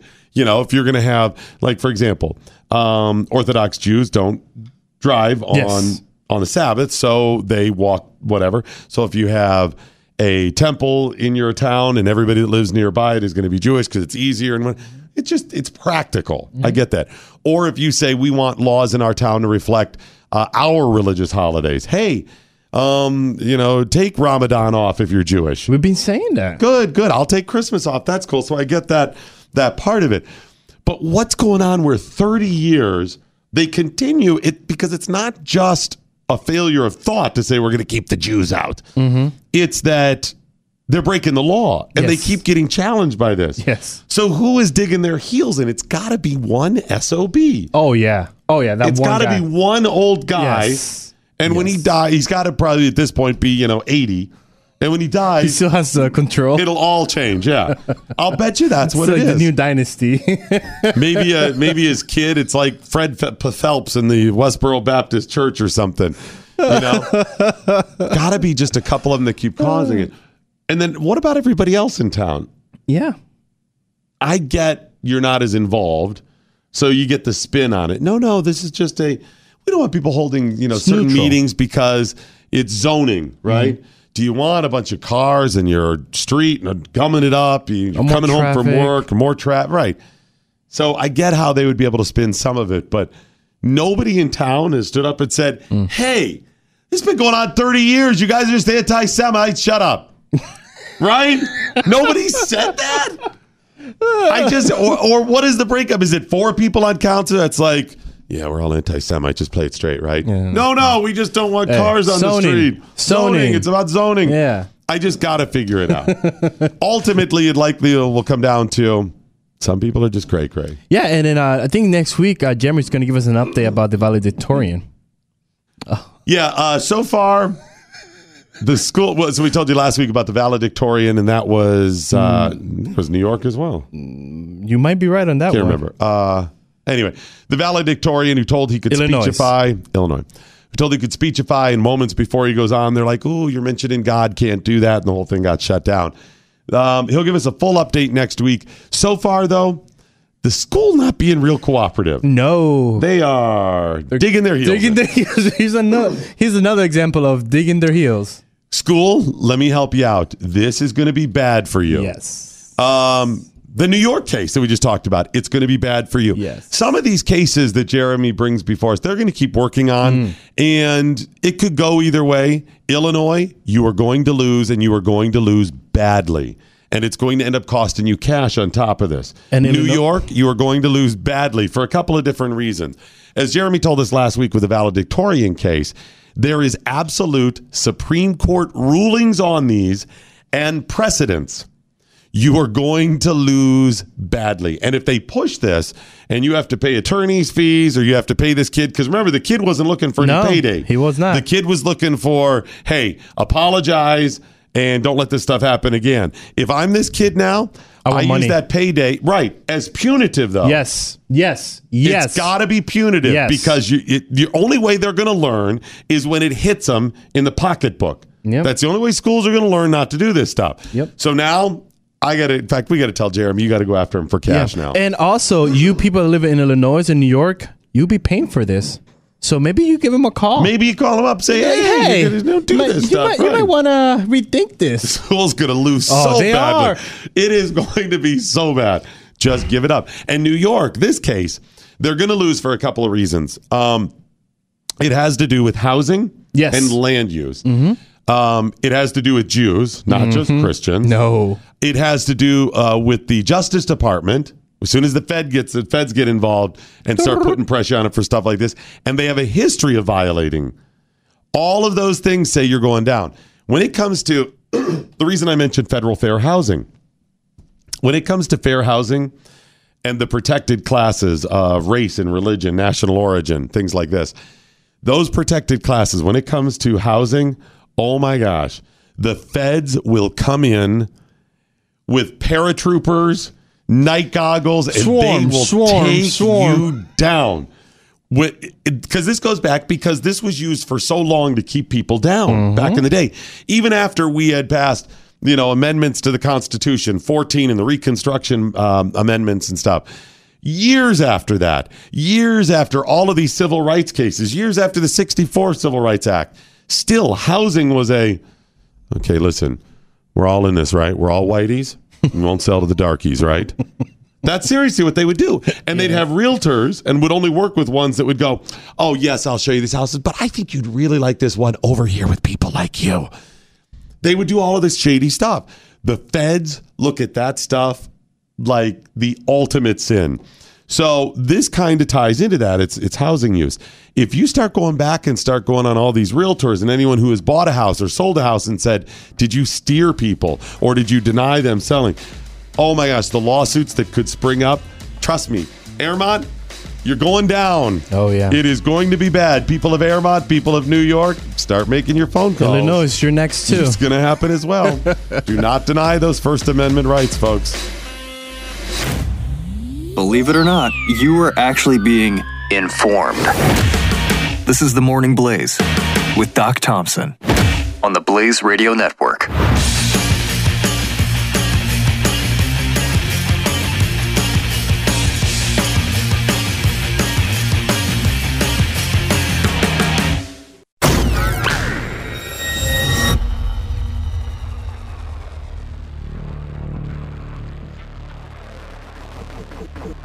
The collision of common sense and comedy.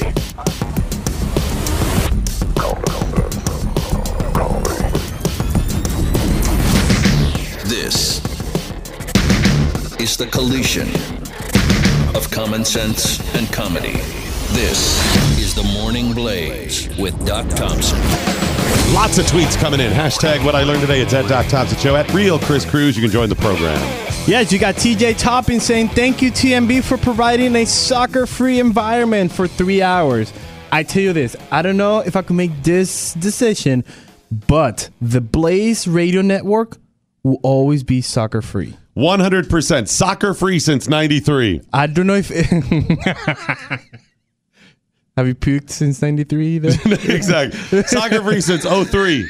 We haven't been around. Soccer-free since 13. Never mind. But yes, that's one thing we're now talking about soccer. That's so I misunderstood a tweet from at the Blaze Keith from Pat. Oh, I saw you yesterday. What was going on? Keith went down a list of like some soccer facts. Yes. And I was like, oh my gosh, Keith, what are you doing? So I was like, Keith, did you fall? Did you hit your head? Keith, we're in America. Nobody cares about soccer. Nobody cares about soccer. Did you have an aneurysm? And he's like, that's the reason I tweeted it. That was my point. And I was like, oh, okay. Good. So I kind of disparaged him. But yes, there was I didn't even know it was the World Cup. Oh, yeah, I didn't know either. Until I saw his tweet. Did you know that we sent a bid for 2024? Who's for we? the United States? No. Yes, we sent a bid for 2020. Not the United 2024. The divided states. No. Sent it. The United States of America sent I don't the recognize bid. it. I'm sorry. This is next Civil War. To hold this is it. The FIFA Cup here in the United States. Yeah, because that's such a respectable. It's 26. Sorry, it's a respected organization.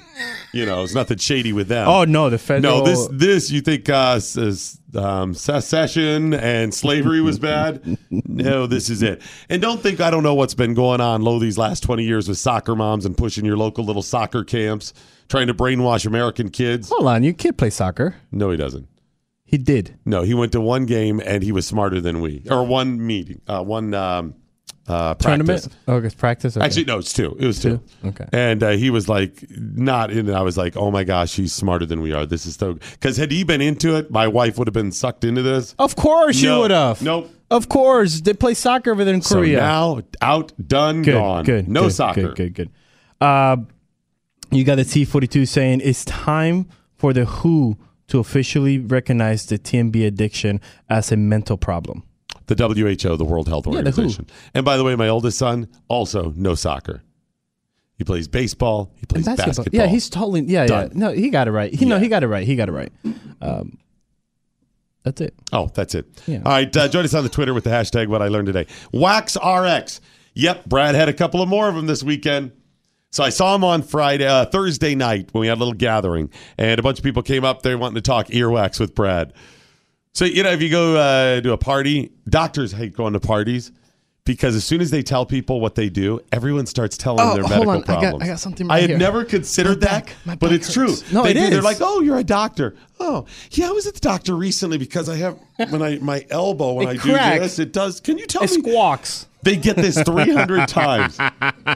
Like attorneys will get a little bit of that about legal cases. Yeah, but theirs is more like conversational. Yes, oh, my cousin had a weird one. They just so want to talk about it. I have a mole back here. Right. They want the doctor to examine them. And doctors have to go, well, why don't you stop by my office on Tuesday? They have to tell them this, So weird. That's become Brad with earwax. So cool, too. People are like, oh, my gosh, I cleaned out my ears the other day. And Brad's just like, oh, geez. Yeah, there's a gerbil in there, a soccer ball. If you ever meet Brad Staggs, please talk about earwax. Yes. He loves it. And by that, I mean he hates it. Use WaxRx is the website. Use WaxRx. To get the WaxRx system, you can deliver it to your house within 24 hours. Just use the promo code RADIO. They ship it absolutely free. It's an awesome system designed by doctors that are going to save you time and money and clean that earwax out of your ear safely and effectively and efficiently. 3-step process. The first step, you got the ear drops that soften up the earwax. Then you got the specially designed pump as the second step. And then the third step is that pH balance rinse, which leaves your ears feeling soft and supple. Soft and supple. Just go to usewaxrx.com. Promo code radio. Xena, I can't pronounce your life. Amirani. I got the pronunciation of the first name, and I was like, I don't know. Edit that all out. I'm embarrassed. I don't want anyone to ever hear that. Xena Amirani joining us now, the executive director of March for Our Rights, Inc. How are you? I'm good, thank you. How are you? Doing well. What's March for Our Rights, Inc.? March for Our Rights Incorporated is the name of our 501c4 nonprofit organization. We are an organization that wants to defend the Second Amendment through peaceful assembly and social media education. We recently also developed a 501c3, which is March for Our Rights Co., and we basically work with the same mission, but March for Our Rights Inc. is more politically based than March for Our Rights Co. is more educational. And that kind of has to be for your 501c3 status, right? That's how you split the two of them. That's pretty standard. This was, you're relatively new? Yes. And this is kind of on the heels of what happened at Parkland, in Parkland, Florida, and their whole little March for Our Life nonsense, right? Yes. This is basically the pro-Second Amendment student voice and movement in response to that. Are you students? I'm a student, yes, and most of the people involved in our movement are either college or high school students. Okay. There's a lot of high school and college students that are either, let me back up, that Hog Kid and the others would have us believe that almost everybody under the age of 25 is absolutely rabidly anti-gun. And we've seen the statistics, and most people are actually pro-gun. In fact, people under 25 are more pro-gun now than people in the 10, 15 years older than they are when they were their age. It's not even close. So you don't have a problem finding people that are supportive of this, that are in your age demographic, right? Oh, no. Most of the people who follow us on social media and want to get involved are students, and it's really impressive. Some are as young as 13 or 14 years old, and they're really passionate and enthusiastic about the cause, even though they're legally too young to buy firearms, because they want to secure that right for their future. And most of our executive board is college-age students, and most of the people who actually run stuff are college-age, which just shows that, like, I guess Gen Z actually does really care about its Second Amendment rights. Yeah, absolutely. So how did you become so supportive of the Second Amendment? Well, my story was kind of interesting. I was just always really into politics. As like a high school kid, I was really libertarian. And what ended up happening is that after the whole March for Our Lives and stuff, I ended up going to a shooting range with like a few friends for like another political club I was in, and I posted a picture from that range, and I got a lot of backlash. A lot of people that I called my friends, people I knew from middle school and high school, unfollowed Murderer, me. Baby killer, right? All this, right? Exactly. Like people that I literally ate lunch with every day in high school, I hadn't seen for like a few months, like since I'd gone to college, whatever. They like all started unfollowing me, and they started talking like stuff behind my back, and it was just like, I was just like, wow, like this, if people are going to react like this to just a picture, why don't I just participate in a movement? And I joined a movement. It was actually like spurred by a couple of high school kids, which is really impressive. On Facebook, a couple like 14, 15-year-olds were like, why don't we have a march for our rights? And then I was like, yeah, let's do that. So I joined and helped them make it an official organization, and actually went through the marketing and social media process. Interesting. So were you shocked that, and this would be one of the things that would shock me, and I've experienced a little of this anyway, that people you knew so well, you sat with for years, they were your friends, they were in your circle of influence, they knew your character, they knew your ups and downs, good times, bad times, they knew you, they know what you're all about, they know you're not a bad person, that suddenly thought you were somehow a bad person? Oh, yeah. I was so shocked. People were calling me things like violent, and I'm like, I'm probably like the least violent person ever. I'm literally like vegetarian, like if we're going to start that argument. So I just thought it was so ridiculous how people were making that argument. I was like, no, I just really believe in our constitutional rights, because that's what makes our country amazing, and we can't have those rights taken away from us. Interesting. So you got there not because you grew up as an avid shooter or something. You just knew that was a constitutionally protected right. Being a libertarian, you understand personal freedoms, above all else, and that's how you ended up there. So what's on tap now? It's March for Our Rights Inc. By the way, where can people find it? M4OR.org is our website, and we're big on Instagram. Our Instagram handle is March4 Our Rights, and we also have a Twitter and Facebook. Facebook is also March4 Our Rights, and our Twitter is M4OR Official. Okay, and obviously Instagram popular, younger, so that makes a lot of sense that would be bigger than your other social media sites. So what's on tap? What are you working on? Is there an official march? When will that be? Yes, so our official march is going to be on July 7th, 2018. We have 25 confirmed locations nationwide, including Washington, D.C., Los Angeles, Chicago, New York City, Houston, and a lot more that I'm just not going to list off the top of my head. Okay. That's a Saturday, July 7th. Yes, it's going to be on a Saturday morning to afternoon, depending on what part of the country you're in and which march you're in. And we have all of the marches listed on our Facebook page, and we're going to be posting all the locations on our Instagram very soon as well. Now, do you have to be a millennial or Gen Z to march or take place? Oh, no. Anyone's welcome to join, whether you're a parent or just like an adult who really supports the Second Amendment. Like, everyone is welcome to join. So I can take my cane out with me and then go out there and march. That's all right. Okay, you're laughing at that way too much. You enjoyed that far too much. So yeah, that's fine though, right? Yes, it's just of course. It's just a movement that's being led and started by younger generations, which is good. Yeah, we're student-led, but everyone is welcome to join. It doesn't matter how old you are, as long as you support our Second Amendment. Like, please join us. So it's funny because we've seen like the Women's March, which was a march, and then now it's an organization.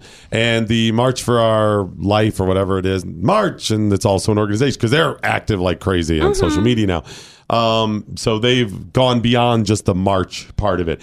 Will you be around a lot longer? You've got other plans coming up? Oh, yeah. So we actually are already doing a lot of organizational stuff. We're working on a lot of letters and petitions where we write letters to our local or state congressmen or governors and talk about how we're against certain gun control restrictions that they're attempting to pass. Like right now in the California Assembly, there's an attempt to pass a bill that would change the age to buy a long gun, like a shotgun or a rifle, from 18 to 21.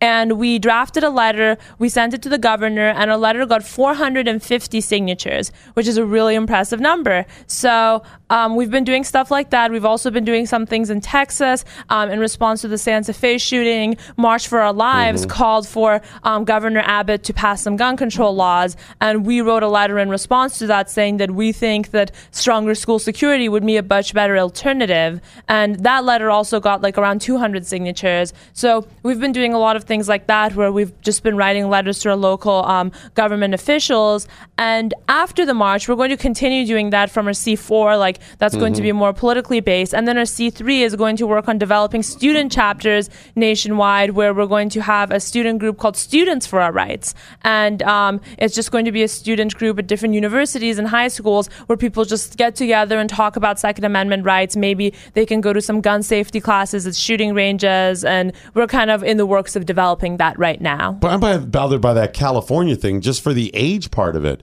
Forget guns for a moment. I don't care what it is. You're 18, you're an adult, right?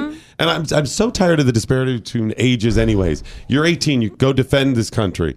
You can, in some areas, smoke cigarettes or use tobacco products at 18. Some areas, you can gamble at 18. Others got to be 21. Others got to be 21 to drink. That drives me up the wall. Set it and forget it. Whatever it's going to be, it's 18, it's 19, whatever you decide, and be done with it. I completely agree. I'm only 19 years old myself, and I wanted to buy a firearm this year. Even though I was always passionate about the Second Amendment, I didn't actually get into shooting until recently as it developed kind of with my passion for the movement, and I wanted to buy a firearm, and I'm planning to. But if this passes, people like me who are only 19, 20, college-age students just won't be able to, and I think that's not fair because there are people who are 19 who are mothers. They're single mothers living on their own. They're college students who don't live with their families. There are all these people who live individually and need to be able to defend themselves in one way or the other. And the argument that, people say, why do you need it? You're too young, you don't need it. But there are 19-year-olds or 18-year-olds who live on their own, and they should have the right to own a firearm for self-defense. Absolutely. Yeah, I don't even head down the why anymore. For most, as a libertarian, I'm because I want it. It doesn't exactly. Well, why do you need 4,000 guns in it? Because I want it. Because I can. None of your business. Am I being detained? That's it.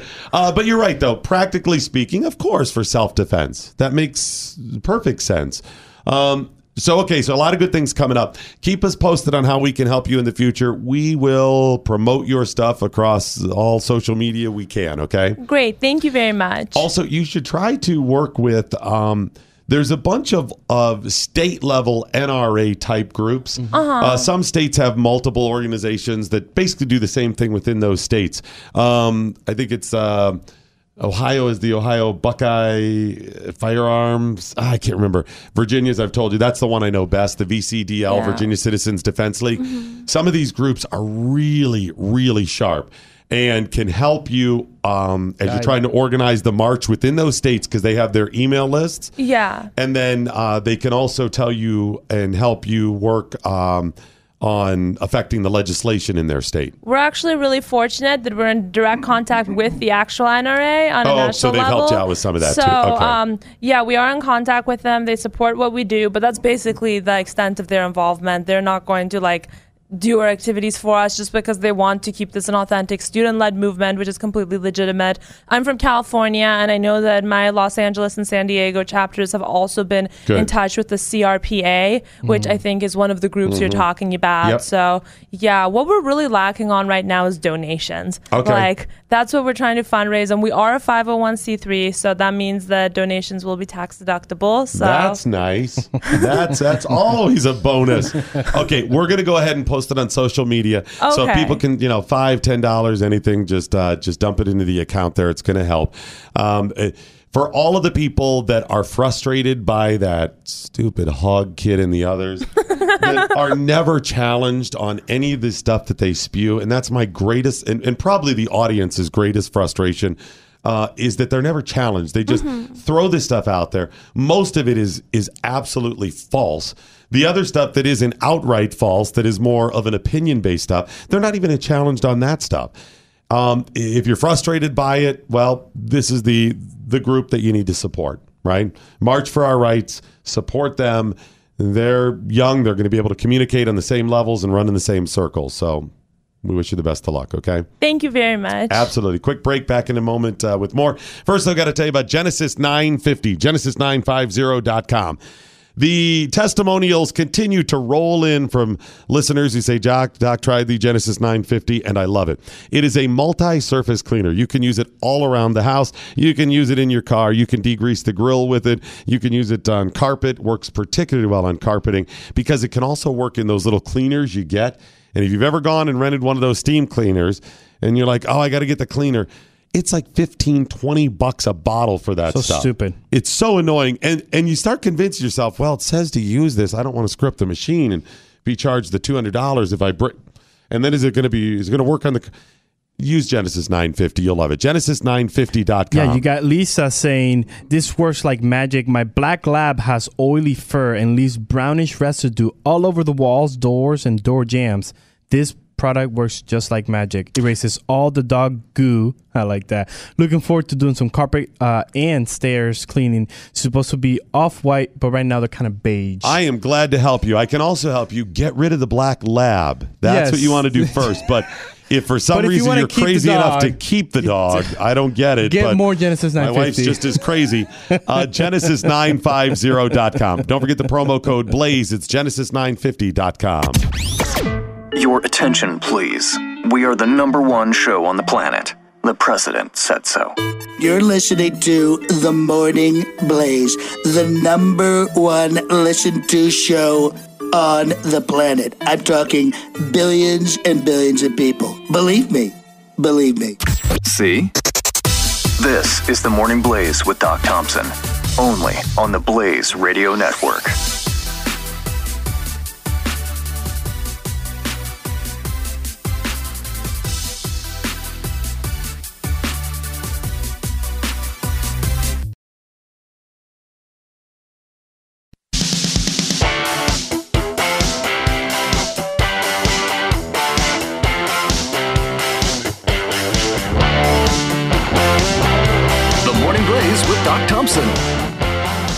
No, because it was all designed to embarrass him. That was the whole point. Yes. It was designed to embarrass him. And when the embarrassment didn't work, you had to find another way to embarrass him. Yes. We're talking about the challenge that was accepted by Ted Cruz from Jimmy Kimmel. Which I think was kind of stupid that my senator is doing that. I mean, not my senator. A senator is doing that. Right. I give Ted Cruz credit for taking him up on it. Oh, yes. And also beating him. So it was a game of one-on-one. Jimmy Kimmel challenges Ted Cruz to a charity basketball game, essentially. And the loser would put up $5,000 to a charity. To a charity of their cause. So Jimmy Kimmel was playing for the Texas Children's Hospital, and Cruz was playing for the Generation 1 Texas Charities. Okay, good deal. So Ted Cruz accepts the challenge. Now, Jimmy Kimmel is not somebody, I get that he's a comedian entertainer. I'll give him that. That's fine. Yeah, of course. But if you're going to entertain and use political issues, mock people on the other side, you've got to be willing to try to understand them, especially if you're pretending you're, caring, unbiased and caring and whatever. But he challenges Ted Cruz. Ted Cruz accepts. Ted Cruz played basketball in high school and I guess was pretty good. And one of the reasons he challenged him because he was calling Ted fat. Yes, a blobfish. Yeah. Which is a book. That's a kid's book. Okay. Right? Oh, I don't know. I think that's the kid's book. Okay. Anyway, Ted Cruz is fat. Yes, he is really beefed and up. we even said that as he was running. That was one of the things you kept saying about Ted Cruz when he was running. Got to lose weight. He did lose weight, and he still had to lose another 20 pounds. That's just how it is. I don't make the rules. Yeah. But he has since gained that weight back. And Jimmy Kimmel's right, fine. I mean, I would think that somebody like Jimmy Kimmel, who's so caring and sensitive because he's on the left, wouldn't mention somebody's weight because he's a hypocrite. But I guess he's comfortable with being a hypocrite. Nevertheless, he challenges him. Ted Cruz accepts. Ted Cruz beats him over the weekend. Now, Jimmy Kimmel couldn't let it go. This was designed to embarrass Ted Cruz. Yes. This was not designed to say, hey, we have a difference of opinion. I'm going to entertain and mock you on my show because that's what I do. I'm an entertainer.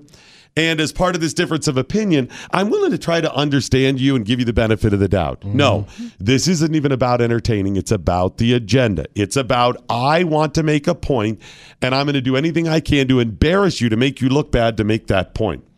So when Ted Cruz accepted, he couldn't embarrass him that way. When Ted Cruz beat him, he couldn't embarrass him that way. So instead, in the middle of the game, as part of trash talk, which trash talk, could be anything. I get your it. Mama jokes. An out of breath Jimmy Kimmel says to Ted Cruz, did you practice this week? Maybe you should have spent that time practicing and trying to get those kids out of that detention center. Is that really trash talk? No, it's designed to embarrass him. And of course, a sympathetic college audience. Ooh, you're separating families. He mocked him. So tries to embarrass him that way. And then when it's all over, Jimmy Kimmel can't say, as that progressive who wants good things for people. And wants to unite. And wants to unite and diversity and love. Hey, let's sit down. Let me try to understand you, Ted.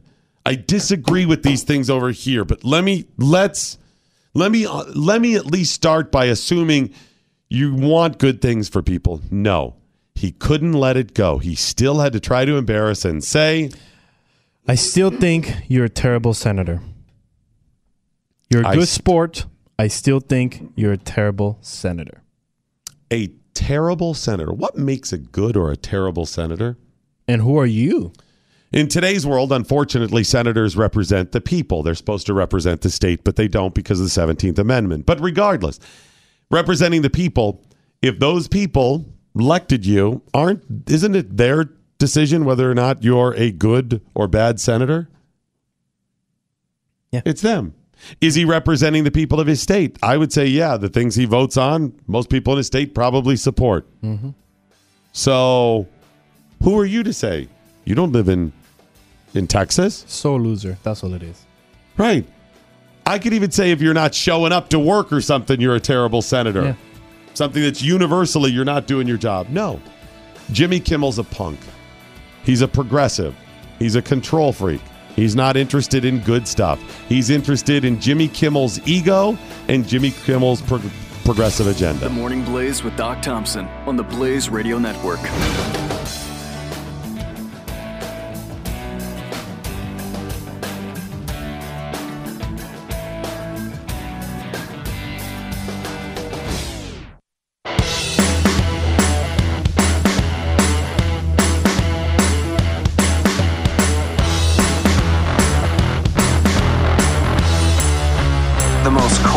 Diverse morning show on the radio, hosted by a white guy.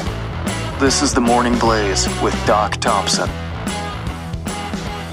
If you missed my tweet over the weekend, I quote tweeted somebody.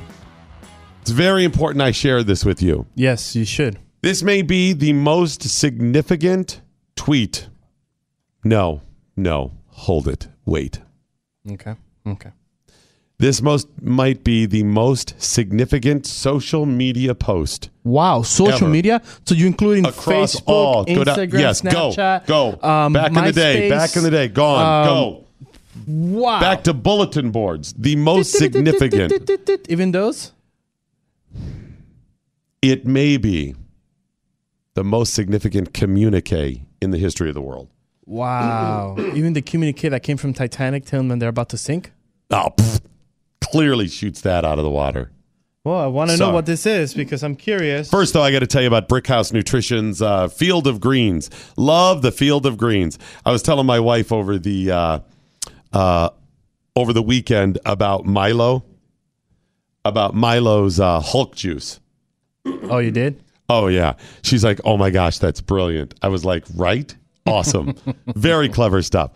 Go to look for Field of Greens at Brickhouse Nutrition's website. It's brickhousedoc.com. That's the easy link so they know where the customers are coming from.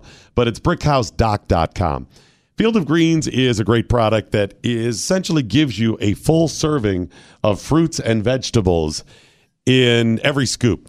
It's powdered vegetables. You mix it with liquid, you stir it up, drink it down, you're good to go. You mix it with anything, technically. Some of it may taste a little better than others, but we know it tastes great with water. People drink it with orange juice. That's pretty significant, but you'll love it because it's a way for you to get the vegetables in your diet without actually eating the vegetables. Now, maybe you can't eat the vegetables for a variety of reasons. You don't like them, let's say. Maybe you're not eating them because you can't find them. You can't find them because you're at a restaurant or something and they have a bunch of stuff on and you have a restricted diet. Or maybe you're just too busy to go ahead and eat the vegetables. That's my fault. Like, I'm always too busy. I don't have time to cook vegetables. And vegetables take a little extra work. And I cut hate them up. vegetables. It's not like on the Food Network or one of these. No, it is not. Where they're like, oh, just throw these vegetables in the pan. Yeah, they've already been cut up and cleaned. Yes. Come on. And pre-cooked. Yeah, there's that as well. So try Field of Greens today. Brickhousedoc.com. Brickhousedoc.com. Promo code DOC. Brickhousedoc.com. I'm sure, let me see here.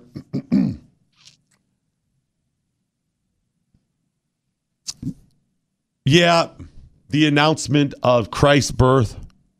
That gonna top this as far as I was gonna say, whoa, that angel, came down from heaven and. Yeah, that was a one-on-one communique, but still, nevertheless, a communique. Okay, that would trump this. Okay, that's it. Christ is risen. Oh, that's another one. Communique about that. That's another. I'm running out. I am running out. You baby being born? That's for me personally, but as far as the world's concerned, the Declaration of Independence. Whoa, that's a communique, right? Yeah, it is. We declare this for the world to see. What about the British are coming? No. Nope. It was definitely top 10 communique in the history of the world. Wow. A communique from Sergeant Stephen Wheelas. He is a Indiana State Police Public Information Officer in the Versailles District. Okay. Southeast Indiana. Okay. He now has about 4,800 followers on Twitter. He started with 2. Around 2. He tweets out, I stopped this, and he had a picture, by the way. Mm-hmm. I stopped this vehicle today for a left lane violation on I-65. The driver had approximately 20 cars slowed behind her because she would not move to the right lane. Again, ... If there are vehicles behind you, you must move to the right lane to allow them to pass.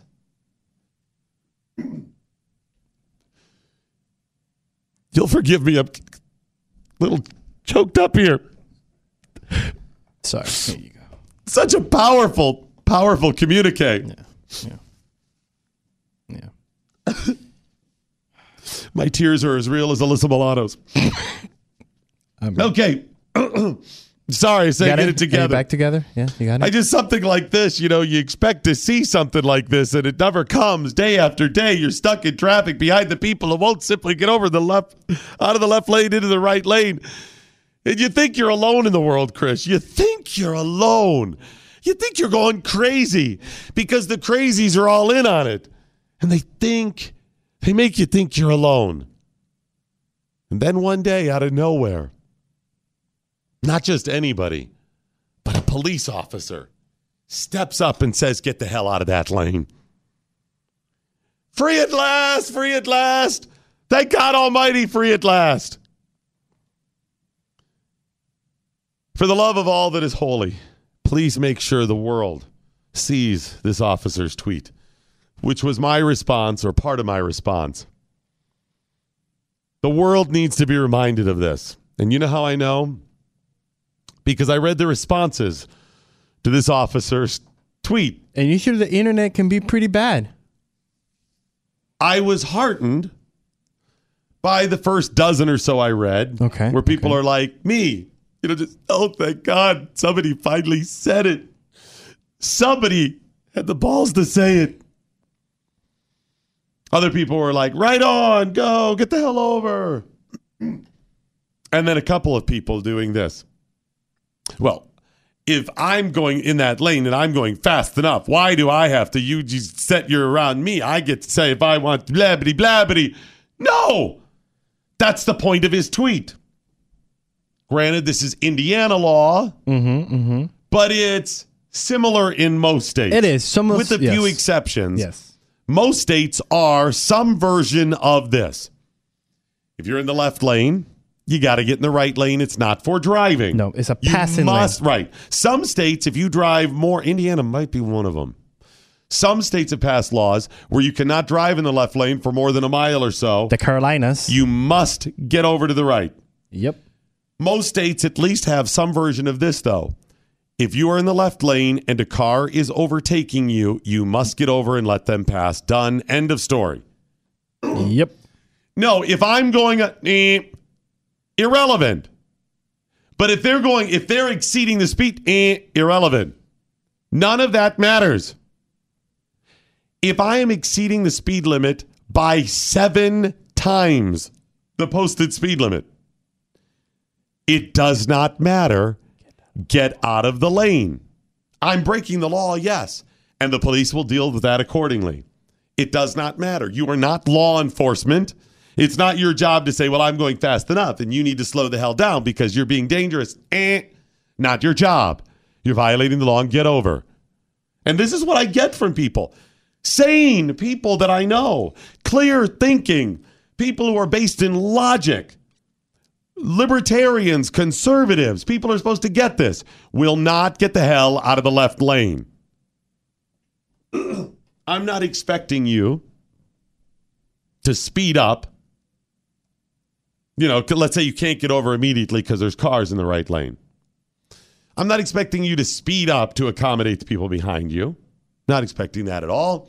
Not expecting you to get over in a dangerous way because the law in the states state when you are clear to do so. You don't have to just run somebody off the road in the right lane. And I'm not expecting you to be dangerous, anything like that. But get over. And be quick about it when it's open, okay? None of the, well, you were tailgate, irrelevant. It does not matter. Just get over.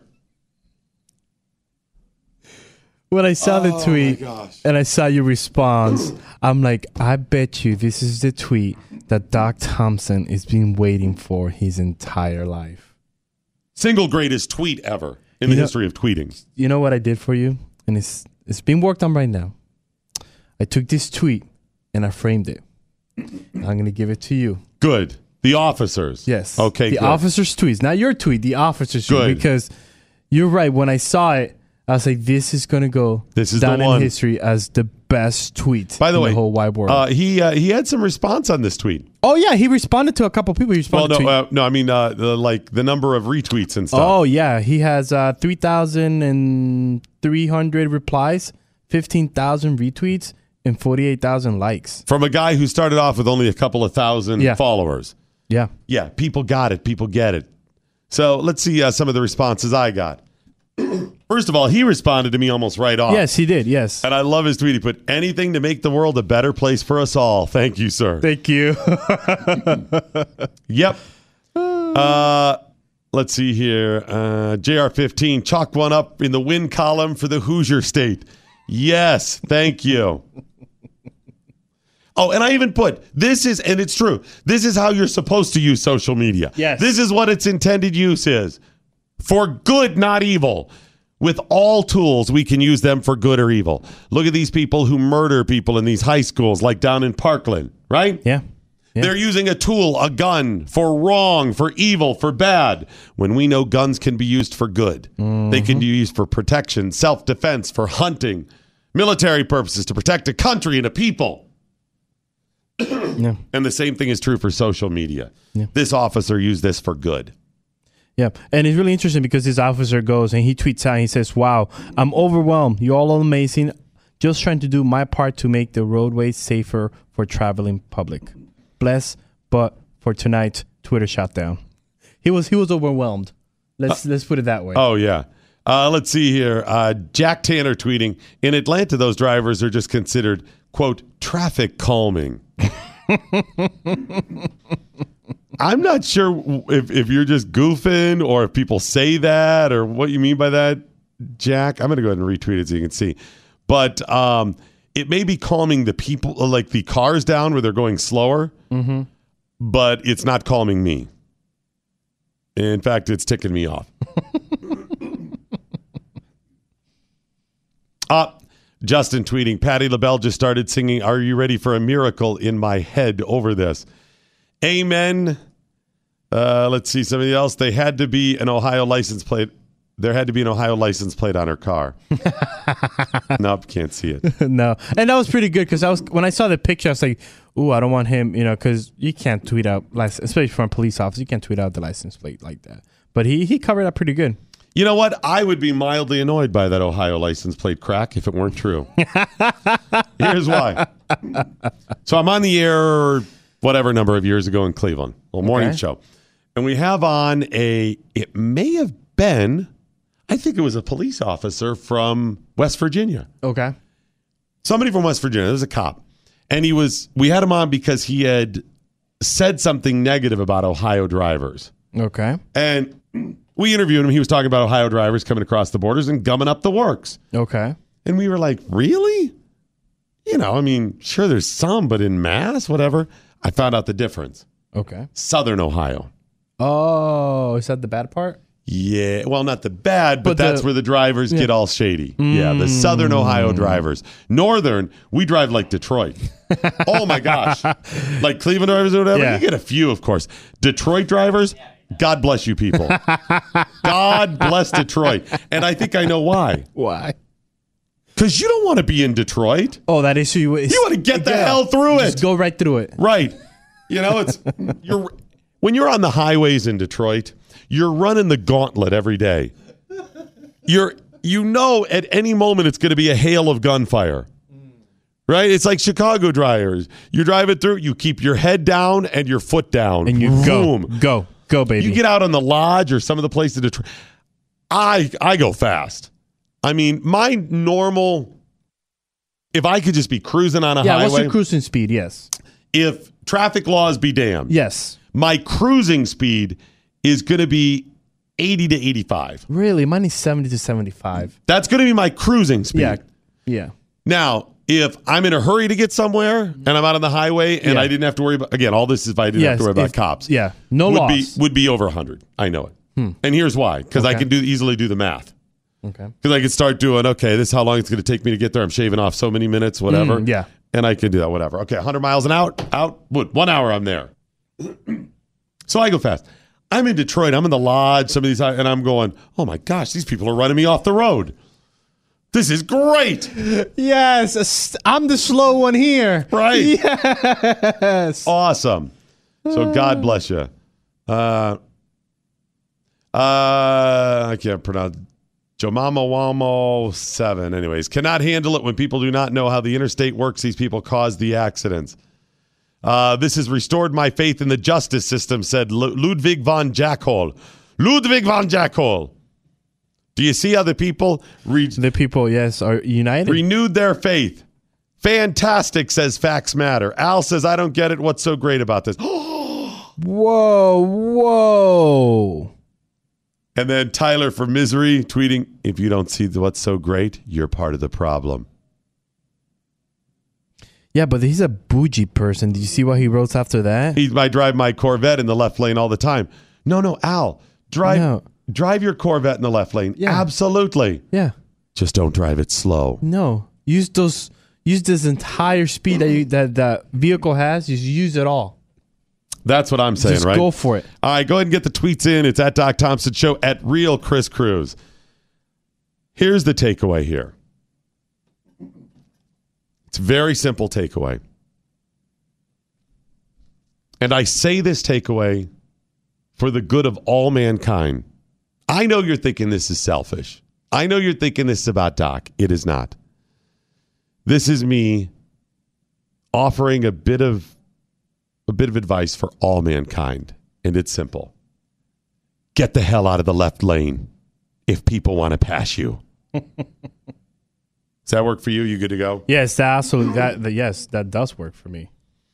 All right. We're going to wrap things up, find out what we learned today. Get your final tweets in. It's at Doc Thompson Show, at Real Kris Cruz.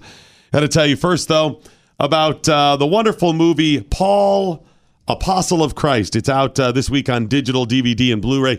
We had interviewed them and told you about it when it hit the studios. It's from the studio, for the theaters. It's from the studio that brought you Risen and War Room. This passionate film stars Jim Caviezel and James Faulkner. It's the captivating true story of Paul the Apostle. The film recounts the most influential apostles' last years in prison and the famous letters he wrote with Luke.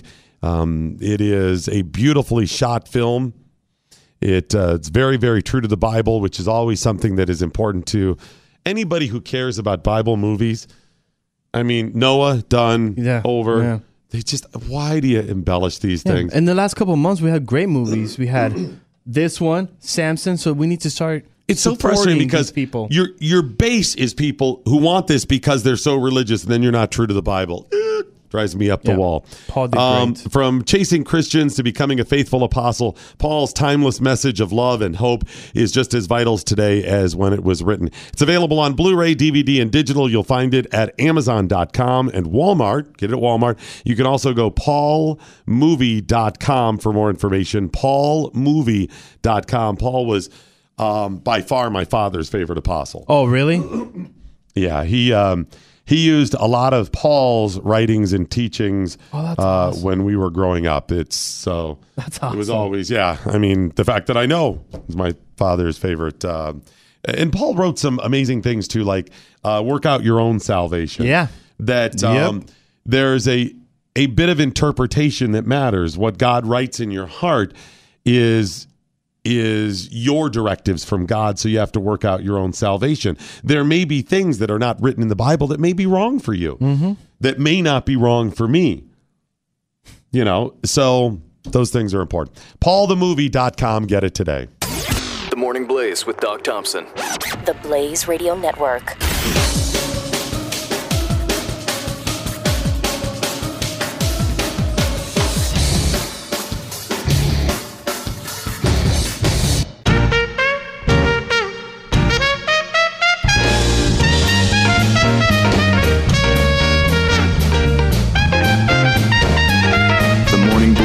With Doc Thompson. All righty, that is it, ladies and gentlemen, the end of the Morning Blaze. But before we go, as always, let's find out what we learned today. We learned Illinois and New York are about to lose big to First Liberty. Oh, yes, they are. It's going to be really, yes, they did not let it go, Doc. They did not let it go. Let it go. Let it go. We learned from Jimmy Kimmel that whole pot versus kettle thing. Jimmy's not really svelte. Did you notice that? Jimmy don't get it. Right, he does not. Jimmy don't get it.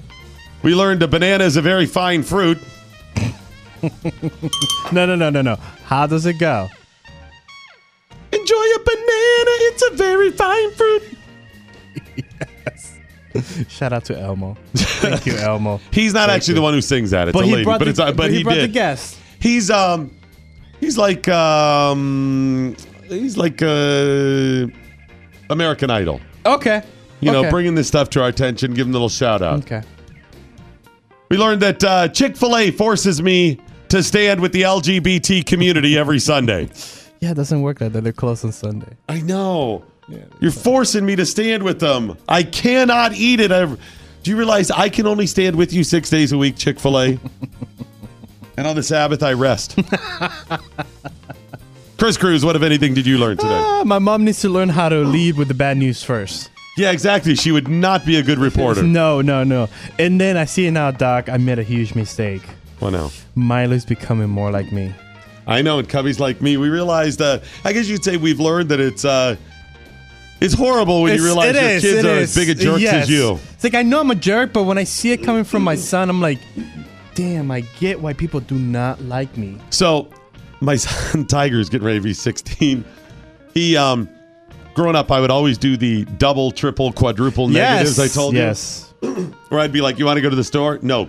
So, yes, you do not want to go to the store. So, no, you do not want to go to the store. And I just keep adding these like negatives. And he would, yes. No. No. Maybe. No. I don't know. And he'd start giving me the business one day. He gets to be like 12, 13 or whatever. And I say something and I was like, oh, that's my game. You can't do that.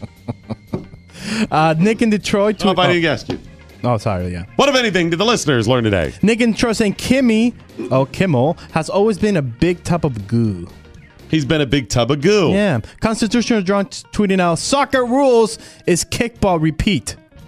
Kickball repeat. Slug. The thing is, I watch soccer like that, and I'm like, okay, go. Okay, go. And by the way, okay, go. When you get a goal, that's like the high of it, and that's it. And how can a game be 0-0? And by the way, the field's way too big. Yes! Way too big. It's way over there. It's way over there. It's up in the air. You need like potholes out there. Like things that could be dangerous. Oh, are we already there? Oh. Hey, I didn't get the new numbers on procrastination. I'll get to them tomorrow. What else do we have coming up? Building America. What does Glenn have coming up? He's talking to Jeffy on the bottom of the third hour. What is Glenn wearing today? A onesie. Oof, that's not good. It was a long weekend, by the way. Remember, the Morning Blaze is today a Chris Cruz production. Sic Semper Tyrannis. Good night, Steve Cannon. Wherever you are. Anya, now you go home. The Morning Blaze. Sorry, we didn't mean to offend you. Actually, Yeah, we did. This is The Morning Blaze on the Blaze Radio Network.